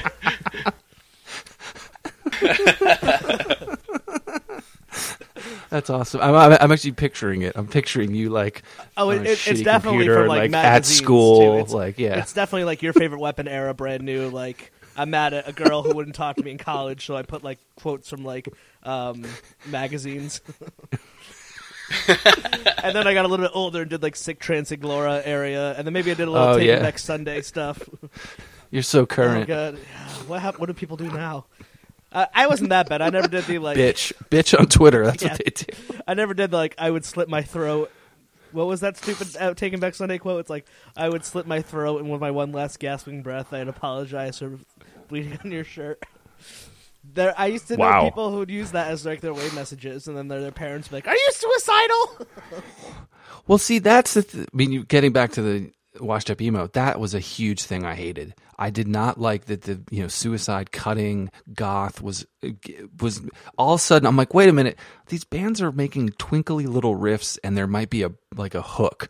Now you're telling me that kids think that this is about cutting? Like, no, cutting's bad.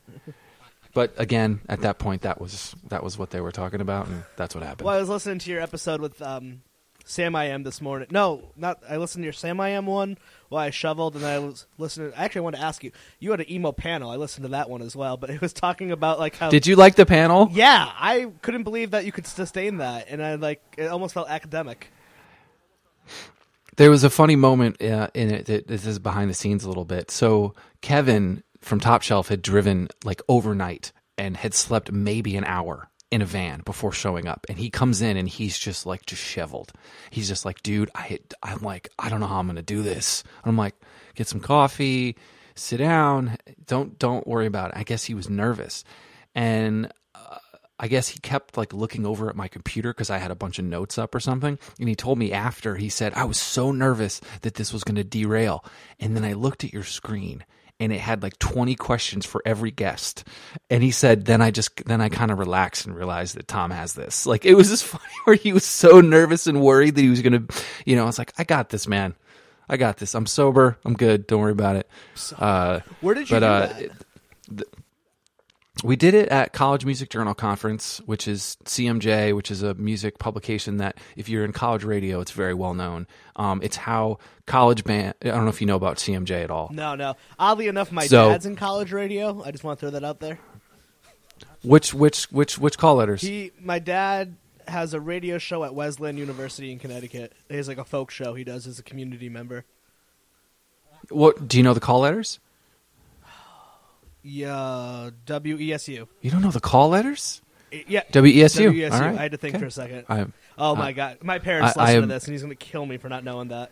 Plug Acoustic Blender. So I mean, college radio was one of the starts, and I think having those stations and those communities were huge. Oh yeah. That's kind of how so many people found out about bands. So that's great that your dad's doing that. 88.1 in Connecticut. But I used think to have what was the thing? Anti-emo Empire, and I used to listen to it. It was all hardcore bands. Fuck yeah.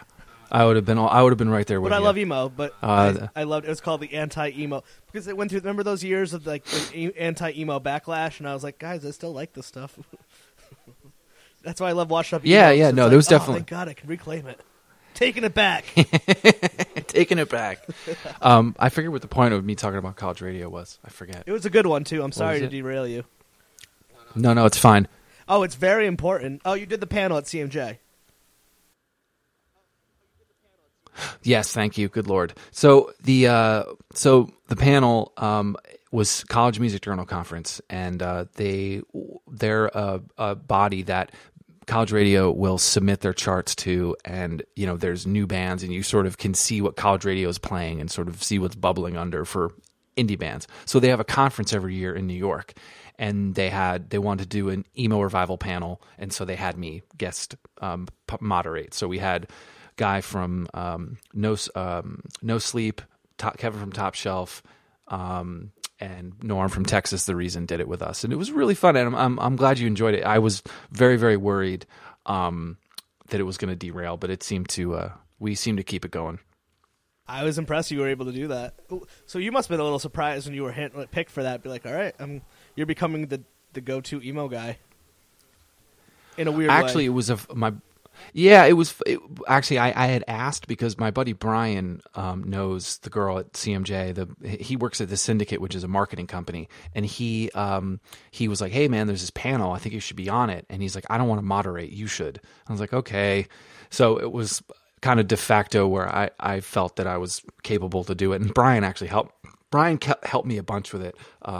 He's also my cohort for the DJ night stuff, as I've said earlier. So yeah, the whole point, and I think a lot of these things, is that each time it's fun to talk about what was, so people that are younger can at least see the lineage and see the where everything came from, and hopefully, like you did, you took Christie Front Drive out, and you're like, "Fuck, this band's awesome! I'm gonna check them out." Or, "Hey, there's this other band, that I want to hear," and you found out about them, or you bought their 7-inch that they still had in stock or something. Just as long as that happens, I think I can go to sleep at night. If no one did that, if it was just everyone forgot about them, I think I would feel like I didn't do something right. It was just I just listened to Mineral on the Going Off Track podcast, and it was just so funny. Like 20 years later, and they're like, "We just can't believe we're doing it again." Like, I interviewed Chris. Yeah, I interviewed Chris from Mineral before all this went down, and I asked him point blank, "Will Mineral ever get back?" And he said, "No.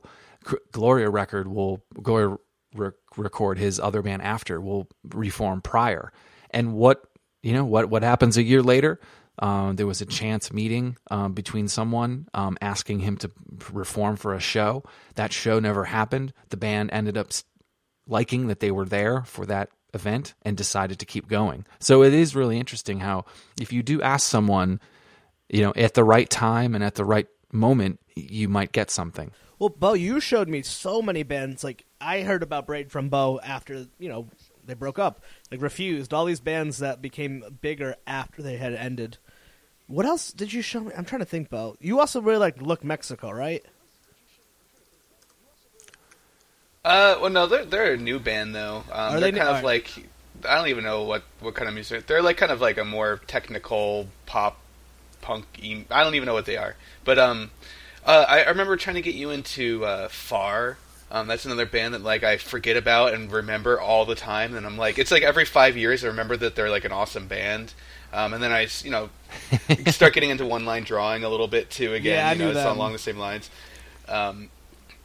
Rainer Maria. That's another band I was trying to get you into for a while, and I think that some of their songs stuck with you. And you liked Coheed way before I ever liked Coheed. Yeah, well, I mean, like the scene I was coming from, like that. They were playing, it was that experience of seeing them for like $5, and then going and buying their demo, or like a tape demo or whatever it was, a vinyl 7-inch, and but like buying it directly from them, and them all sweaty and like out of breath, like, "Oh, hey, yeah, here you go, buy a T-shirt," kind of stuff. So yeah, but like that was bands like Taking Back Sunday and Saves the Day and Coheed and Midtown. You've seen Midtown before they got big. Oh yeah, definitely, like a bunch. I remember like seeing like one of the members of Midtown like kind of heckle like one of their brother bands, which went on to be Crash Romeo. They were like a little pop punk band that was, I don't remember what label they were on. It was horrible, whatever it was. Yeah. Oh god, I'm joking. Probably Drive-Thru or something. Something like that. But yeah, so that was definitely a cool experience, is seeing those bands and also watching them, get some popularity and their music videos on MTV, and so going from like bumping elbows with them at shows and then seeing them have music videos on MTV too was definitely a strange thing. Were you around for the Thursday like explosion before? Because at least for my Thursday, I think that's. I don't now. How do you consider screamo and emo in the same category of things, Tom? Yes. I mean, it obviously depends, and there's fine lines, but there are definitely bands that were hardcore bands that screamed. Some sang, some did both, some were off and on. I think those things. I mean, they definitely intersect. Yeah, because I think Thursday is a band like a lot of people found, like me, and they were always like, listen to these bands that came before us. check out the Bouncing Souls and things like that. But then Mineral is Jeff Rickley was always Mineral's a band I've had heard of for so many years. Like everyone I've ever met, like I remember like finding all that type of music, and then everyone's like, so many bands you gotta check out that haven't been around forever. It was always like the Smiths and Mineral, and like maybe a couple others. Yeah, and Refused. Yeah, I think. Yeah, definitely. Refused. Those reunion shows were amazing. One of my biggest moments on the site before a lot of this was I had a tape of one of their last shows that was never seen, which I was actually at. I was there. I was at their second to last show before they broke up. So that DVD that came out, that was their last show in Virginia. I saw 2 nights prior, and it was crazy. It was 200 people at this school in North Carolina. I almost didn't go. A friend convinced me. I don't know why I was being a bitch and didn't want to go. Maybe my pants were too big.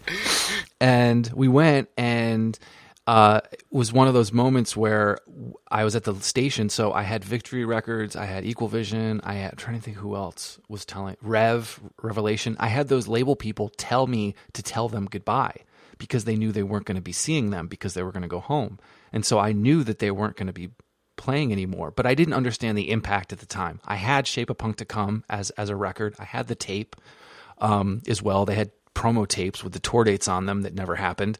And so that was one of those kind of moments. And then years later, this is 2000, 2001, a friend's like, oh, I have this show of one of their last shows in North Carolina. I was like, oh my God, I'm at that show. Wow. Let me see it. And I ended up ripping the VHS tape through a friend, because it was expensive at the time, putting it up online, and people, were like being able to reminisce again on that. And that was a big moment for the site too, because people started finding out that I had all these old tapes, and that's something I still do. Braid sent me a whole catalog of VHS tapes to rip for them. What? I have people send me tapes all the time. So I do that. I'm looking at a stack I have to do, recently, because that's something too. It's like all these tapes were shitty, VHS cams, and they're not online. So there's a lot of shows that I've been putting up online that people haven't seen before. I am really stoked to see the Braid stuff. Fun. I love Braid. I love them so much. There's a bunch up. There's Bob had me do like 6 or so tapes of just for him. I don't know what he's going to do with it, but he just was like, hey, I have this giant box. Can you just rip everything and send it back to me? And here's a drive. And so I sent, I'd like, yeah, no problem. So I don't know what's going to become of that stuff, but I do have some stuff up on my channel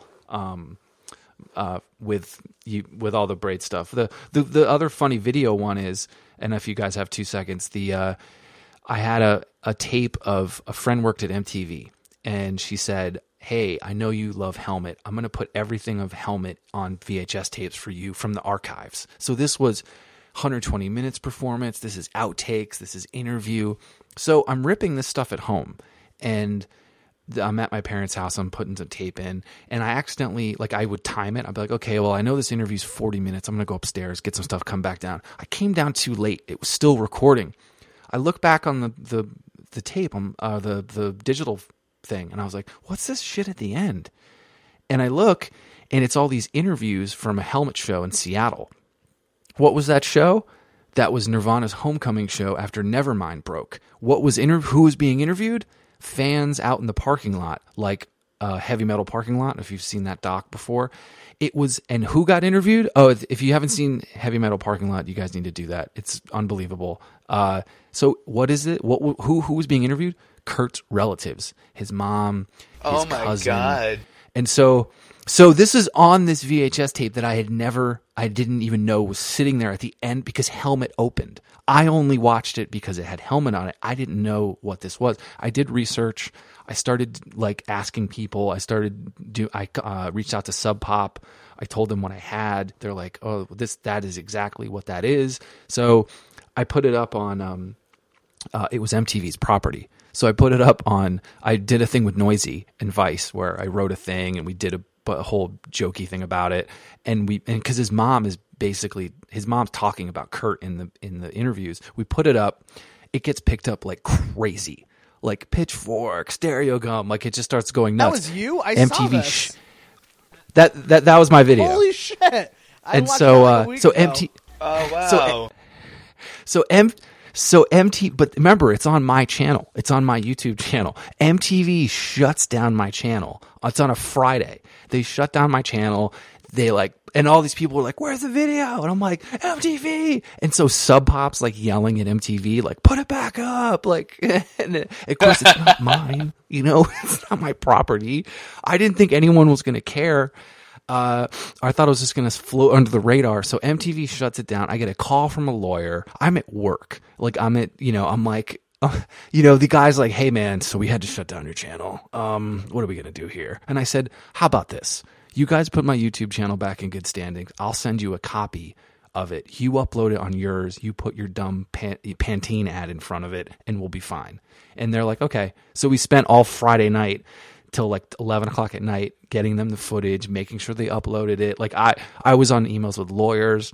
And so the MTV did put my channel back up in good standing, but they were not happy. I mean, it was wrong for me. I mean, I should have asked them, but you did the right thing. But again, that's, I love, it's like, I found this little gem at the end of this tape, and it ended up being like this pivotal moment and you mentioned earlier about, Nirvana being influential. They're the reason I play guitar. They're the reason I'm into punk rock. I saw their video and I put the remote down and I told my dad to drive me to a music store to buy me a guitar. That's how impactful that song was to me in 1992. I stopped everything I was doing and I said, that's what I'm doing. I'm going to be in music. And so it was fun to kind of have that full circle moment of MTV yelling at you. Man, that's so awesome. I wish I could trade ages with you. I kind of wish I was there for just a little bit older to experience Nirvana when they were current. Because I really missed the boat. That's honestly my musical calling is that era of Nirvana and Jawbreaker and Sunny Day Real Estate. Except I was just on the wrong side of the country. I was the wrong age. I was 10 years old or something like that when all that was really breaking. Yeah, I mean, I missed Nirvana. I mean, I never saw them. They were around, but they never would play. Vermont, obviously, but I had friends that went to the Unplugged performance. They told I had friends that have attended that, and it's just I was asking them 1,000 questions, and people had seen them live, and I was just enamored with what was happening, because you can watch the live videos, you can watch the if it's the Muddy Banks of the Wishkah, or watching all this stuff, and you can experience it, but I'm just so fascinated about what it must have been like at that moment, because that is when they broke, that was unbelievable. Yeah. Oh my God. With how many records they sold. Actually, something funny happened a couple years ago. We were all hanging out, and I don't even know how many people it was, but someone put on Nirvana Unplugged, and before even anyone said anything, I heard the crowd cheering, and I was like, "Ooh, good choice." And everyone was like, "Oh my God, we all know this album by hearing the crowd cheering in the beginning. What Kurt Cobain's about to say, he's like, 'Good evening, this is off our first record.' We all knew what was coming just by hearing about people a girl, applaud." right? Yeah, right. Yeah, exactly. Yeah. Off Bleach. But we all had such a good laugh that we could recognize it within, it was probably within a second of hearing the first applause, what was about to play. Oh God, I love that. I had someone bootleg that off. I had a bootleg copy of that. I bought it at the mall, on a VHS tape. I've owned so many copies of it. What's that? I've owned so many copies of that, of Unplugged, or really all of Nirvana's stuff, because between giving it to people or just losing it over the years, now I'm kind of happy everything's digital. But oh no, it's great. Hi, wife. Sorry, my wife just walked in. Am I keeping you guys for anything? Hey, I just honey. realized that was an hour and 40 minutes. No, it's fine. Oh, cool. It's shitty outside. It's fine. I've swore 20 times, so when your dad listens to this, tell him that I do have a potty mouth. I'm sorry. It's fine. He's heard the show before. He knows what's up. He's listened to the show before. So do you follow new music at all outside of the washed up emo stuff? Myself? Yeah. 100%. What happened is in 2010, I was starting to get a little sad because it was heyday for a lot of things that were just a lot of things I wasn't happy about. I get a random email or message through Last FM, and it's this kid in Russia, and he's like, I have a band and we love Mineral. I'm like, what? How do you A, find out about Mineral? B, how do you find me? And C, you're from Russia. This is amazing. And come to find out, there was this little subset of people into American football, Mineral. Like, for some reason, they jumped over that era and went back to the late 90s. And then it started happening more and more. Philly scene was huge. So many bands from that time, 2010, 2011, from Philly were starting to do kind of the Twinkle stuff and American football-ish Midwest scene. And then I just got so excited, and it gave me new life to think that, wow, people did remember, and it really gave the site a new lift, and myself love to think that, oh man, I think people may be talking about these bands. So I love Top Shelf. I love Count Your Lucky Stars, all of them. I've reached out to most of them. Tiny Engines is a great one if anyone hasn't followed that label. One of the guys used to be at Crank Records a long time ago. Wow. Or sorry, Deep Elm. Sorry, he used to be at Deep Elm Records. Oh, yeah. And so they put out amazing music, and I think there's what I think I tweeted out like a week or so or something, like there's so many new bands that like I wake up and I can listen to a new band and they sound like something I would have listened to back in the day, and that's a good thing.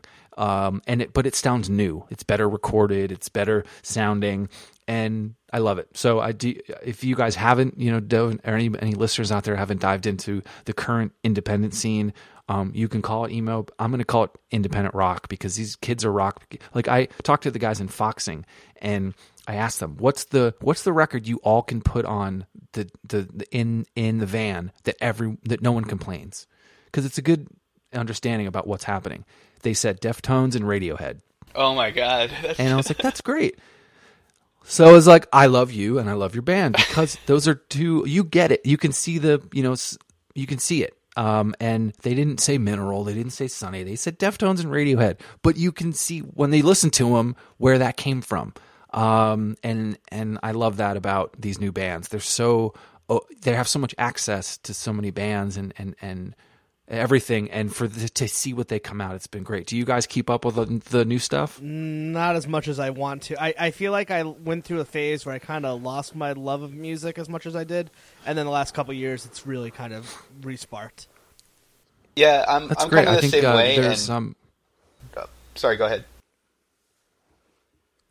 No, you go ahead. No, well, I need to keep up with, like, I really need to dive into what you're doing and find some of these newer bands, because, like, a couple of things happened to me recently. Well, actually, this past week, and this is the third thing that has to do with this kind of genre of music, and it's so refreshing. But one, I met someone that really likes Jawbreaker as much as I do, and it was just because my phone case is a Jawbreaker. It's like the Morton Salt logo, and that's my love it. So someone was like, "Oh my God, I love your phone case. That's so awesome!" And then we started talking about Sunny Day and Jawbreaker and things like that. So that was crazy just to meet.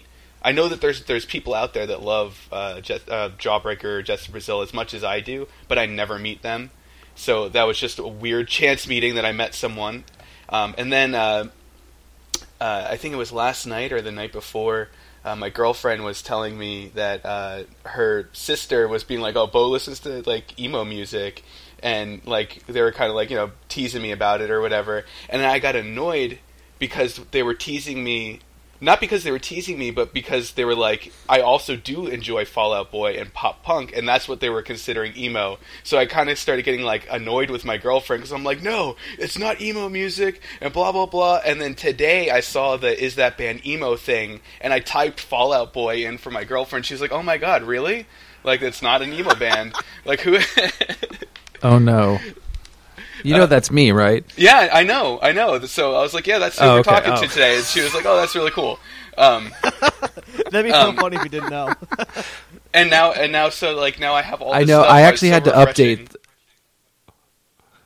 I had to update the Fall Out Boy one with the new record. I couldn't. I couldn't handle it. I had to. Yeah, it's hilarious. I had to. It just like the most. I mean, I just every record of theirs should just say greatest band in the world. It's just a little pretentious to me sometimes. American Epic, American Psycho, whatever they said. Like, come on, guys. Wait, are you a follow? Do you like the new stuff? No. Oh, good. No. I got confused by that. I was like, wait, what? Greatest band in the world? No, they should name their records Oh, that. yeah. Like, that's what they're saying. Like, Yeah. it's, American this or Centuries this or I'm writing for ESPN for this. I get it. I get it. get it. It's just, I'm going to go to my grave. Take me to the Take grave. this 'cause to I your can't grave, handle that Fall Out band. Boy. You know what? Do it because I can't fucking stand them anymore. I only like up to From Under the Cork Tree, and then I kind of... I can get through the I'm actually first fine with half that. of that album, and then I fall off. I'm like, okay, after the Fallout. yeah, I fall out after that. I had a little time where I really dug Gym Class Heroes, but now I'm like, yeah. I actually didn't have a problem with Gym Class Heroes. I like that he was kind of a stoner. Did you ever I like hear that their song they did where every lyric is an emo band? Or not an emo band, but Wait, what was that one called? like Oh, I the do remember opening is that. Like, I took Shorty for a ride on the Death Cab, and the whole song Yes. is just different bands. Boy Meets World. You know what? Is Fall Out Boy. I don't know, it's really good. Can you remind me what song is? I'm gonna play that in a couple weeks because I forgot It's about about that a minute one. and a half long. But I just remember the All opening right, line. I'll look it I up. took Shorty for a ride in my Death Cab, and then the rest. I can't remember the name. There's a video for it too. That has been added to the playlist. Oh, that's amazing! It's a great song. I don't know if I should embarrass myself a little, or how you guys will fall on this statement. I went back and I've been listening to some of the old records, and I had put in From Autumn to Ashes, Too Bad You're Beautiful Again. What was I thinking, man? Not as good as I remember. Yeah, some records don't age. Some records don't age. I was trying to think of the... That one did not. Oh, I'll remember. Yeah, I mean, From Autumn to Ashes, great little run there, but when you listen to it today, it's just not there. Finch, first Finch album, I don't give a shit anyone says. I still love What It Is to Burn. That gets requested. So here's what happens at 11 o'clock on emo night. Someone comes up a little tipsy and says, it's me. I want some brand new. It's like, I want some brand new. And I said, well, we're playing brand new right now, so you can listen to it instead of talking to me. And they're like, I want brand new. And I was like, all right, well, I guess we're doing a double shot. And then someone will come up and be like, I want the used. I was like, all right, we'll play the used. And then someone will come up and say, I want Taking Back Sunday. And then someone will come up and say, I want Save the Day. And then someone will come up and say, I want Finch. What happens after that? I want brand new. So, there's 6 bands that if I don't do it at 11 o'clock, there's a revolt at the bar, which is fun. A lot of those bands I love. I love Taking Back Sunday. I love Brand New, Save the Day, obviously. So it is funny. You skipped over Finch there. It's just a certain point where I think I did. So, but the best part is that they you can tell they've got their they've a couple beers in and they're just they got enough guff to ask, and then it's just over from there. I have so much fun with that night, so I love everybody. I love all the requests. There was a joke to see how much they could pay me to play Fall Out Boy. How much is it? It never happened. Never? It never happened. I don't care how much. Not money even you if it's their what cover they do is Love Will Tell, or was that Joy Division cover they do? Oh, I have played that, but that was that doesn't really count. Okay. They're honestly, they're like my foil. It's just people rib on me about it, so I kind of just play it up. It's a fun thing back and forth to do. It's I'm sure it's just a fun thing that we kind of do. It's Can not I throw really, a hypothetical spiteful. at you? So it's emo night. 2 strangers that you Yeah. podcasted with walk in with acoustics and start playing Grand Theft Autumn. Are we getting kicked out? Grand Theft Me Autumn. and Bo come in and start doing the Fall Out Boy song. Where is your boy tonight? I hope he is. You know what? gentleman." If you guys did that, I would let you do it because I'd have to It learn proves the we song. have guys took huge the- 'cause- balls. it proves you have huge balls, but people would love it. Anytime we play Dashboard, kids love it. We usually turn the music down for parts of it to everyone sing loud. And I think what's Can I guess what's what cool song is are that you doing? Hands down. sometimes Vindicated sometimes gets the guy. I mean, Spider-Man. You can't go wrong with I Spider-Man. proposed to my wife with the song "Stolen" playing. Said it. Tom is not reacting. In case you guys are listening, he is now vomiting into a trash can. No, what's It was funny is the inspired by next story I was Scrubs, going to just tell like you. Mills. I love that you have to quantify Hey, that. you know what? Like, so anyway, this is your why. fault, because I yesterday listening to your 2 days ago listening to your playlist. What happened? I listened to so much Further Seems Forever, first record because of you. I love Further Chris Seems Farley Forever. I love Further that Seems Forever record. is just like, I was like, fuck, I forgot how much I love these songs, and I'm still okay with Proposing to Dashboard because it's a good song. To play the So background. that happened at Emo Night. So at the Say Anything Saves the Day show, we were told that. Oh no, this is it. So this kid proposed to his wife at the Say Anything Saves the Day show, and the recent one. But he told us earlier in the day, he's like, I'm really nervous. You know, I don't know if it's going to go well, but I just want to tell you that I met her at Emo Night, or our second date was at Emo Night or something. Like we bonded over Emo Night. And I was like, that is awesome. I have now been a part of someone coming together and making something else. Oh, wow. And I think they I don't know, I think I played like a Dashboard song for them when they came through or something, but like, that's cool. Like, two people met there, you know, proposed at the Say Anything Saves the Day show, and now they're like going to get married. Like, fuck yeah. Like, music is cool. Oh my god! One time, Bo and I this will sound sad and depressing to most people, but we were leaving a funeral in Brooklyn. I don't know why I find that part so funny. Why is So that funny? Chris and Why are Bo you were laughing? leaving a funeral in Brooklyn one day. We Yeah, left yeah. Sean's funeral. Could you start it another way? Could you just say you were driving somewhere? No, we left Sean's funeral. Our friend who... Okay, Sean's funeral. He was 20, he died of cancer. Good friend of ours. Yeah. Way to bring And people- we're laughing then about some- it now. And Yeah. He'd get it. It's cool. You're remembering No, the good times. You're remembering the It's a good great times. funeral. It was a lot of fun. But we were going to get food after with everybody, and I remember you and I, Bo, we held hands and skipped and sang all of Hands Down for some reason, because it was Oh, like yeah. the group of people we were with. For whatever reason, they all knew. I'm not a huge Dashboard fan, but that's the song that everybody we were with that just happened to know that song, and it was like raining out, and it was a really emotional Oh, day. that's sweet. It was so fun. Of course. But again, I mean, we were laughing and stuff, but that's great when you find a song or you find a band that helps you experience it, and now you're remembering that good time that by singing with everybody on a day when you were talking about your friends. Sadly, we're Not to saying get like this super is the serious. best day I'll ever remember. We're like, no, Yeah. this is not a good day I'll remember. And I think that's great. it was just fun. I just keep trying to forget I think about that's Dashboard, and Chris keeps reminding me about them. Yeah. No, I'm I kidding. just like- I still listen to them sometimes. yeah, I do too. I helped Chris learn about the emo revival. He didn't know about it, and so I after our interview, I played him a bunch of bands, and so he was really impressed. He had no idea about certain bands in that era, so it was actually really fun to get him stoked on bands. I had to say, like, that guy must have eaten a mountain of shit, and he comes off as like the sweetest human being in the world. I've had mutual friends of his prior, like not just work related stuff, and every time it's just like that's just how he is. And Yeah. again, he's a hardcore kid. Yeah. He went to hardcore shows. He's from Connecticut originally. And then he grew up in Florida.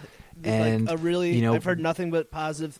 I've known people who've toured with him. I've heard nothing but just like really sweet things about that guy. And that guy, Spider-Man 2 soundtrack and like just nothing. Have you listened to his new stuff? Twin Forks is incredible. I have. I really yeah. like I it. think he's still making music, and isn't that what you want? And I know I say that a lot to people, and it's just like I want to support Jimmy Eat World, anything they do, because I want them to come back. I want Chris. I'm going to go see Twin Forks because I want Chris to come back. Well, maybe he wants to do Dashboard again. Yeah. And I'm going to go see it.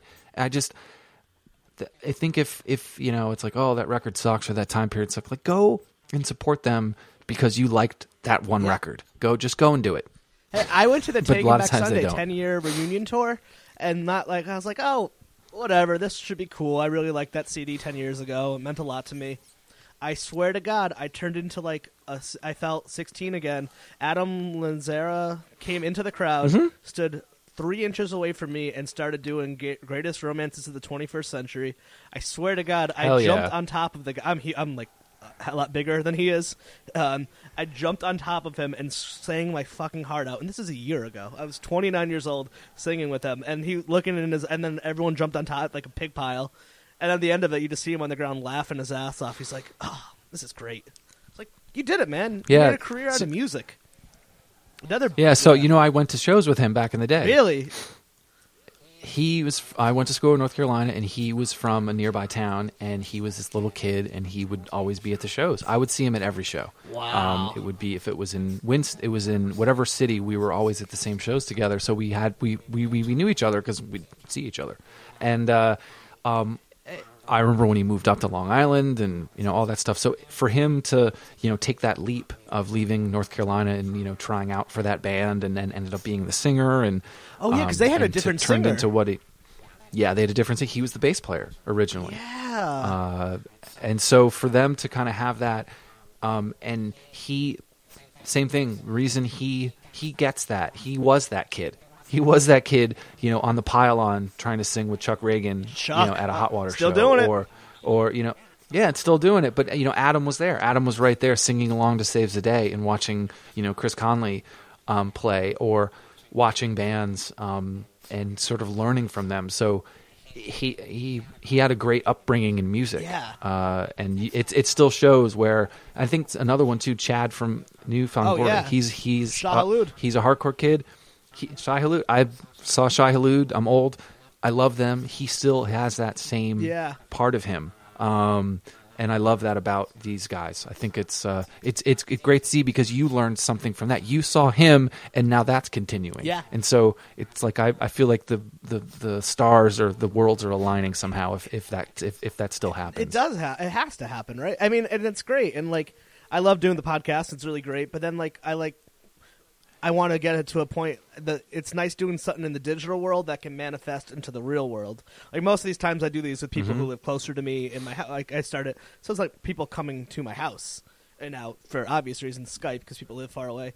And then maybe one day you do a live one or whatever. But it's fucking nice. It's just when you get older too, it's just hard to hang out and just talk with people like you used to. Yeah, no, it's definitely tough. It's like you want to. Things change. Yeah, you do. Yeah, definitely. Tom, thank you so much for doing this. That was that was a blast. I actually sometimes when I have people on, I write stuff down because I'm afraid I don't know what we're going to be talking about. But like just from like tweeting with you and listening to your podcast, I'm like, no, we're just going to get along. It's fine. Awesome. Yeah, thank you guys. I hope I didn't talk too much. I hope I didn't talk too much. No, man, I got so stoked listening to you, man. Like, I really want to like just go play some guitar now.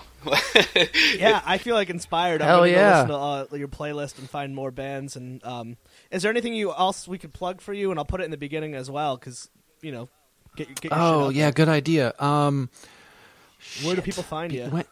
Internet.com. Well. The washedupemo.com is the location for that. Facebook, everything, Tumblr, Facebook, Instagram, Washed Up Emo, news, reviews, funny quips about things, and then also isthisbandemo.com, a very fun and interesting way to find out if a band is emo. And there's been some funny instances where people have gotten mad, but most people are getting the joke. It's hilarious. The bands. So yeah, it's that's been super fun, and hopefully, we will have more stuff. So I have a lot kind of happening, but it's not confirmed yet. We have a lot of stuff announcing. Oh, the radio show. The radio show is actually going to be announced next week, and I'll have more info to send you about that. And hopefully it'll be something that'll be another way to learn about bands. And so for you guys too, like you wrote me and said, hey, what band should I listen to? Like, I want to, like, if you have a band that you've heard, or if there's something that you're into, like, tell me. Like, if you think I would like something, and I want you to do the same. And just like, hey, I like this band. Is there another one like it? That's all it was when you were in the car driving to the show anyway. You were talking about a band, and then it spiraled to another one. So please keep doing that, guys. You guys are doing an awesome thing by just starting a podcast and doing it and talking to your friends, because that's all you want to do, really. though. March 8th, we're doing an afternoon. It's 100% confirmed. We're announcing next week. So we're working on the flyer right now. I'm doing it with the podcast Modern Vinyl. I don't know if you guys know that site at all. Modern-vinyl.com. They just talk about Record Store Day stuff and vinyl reissues and stuff. They're really, really cool. We're doing it with them. So it's going to be both of us doing a live podcast. Oh, no, I'm definitely going, man. Go visit That the sounds in-laws. great. Cool. I think we'll have to see if we can make that work. But thank you guys so much. Awesome. Thanks, guys. Bye.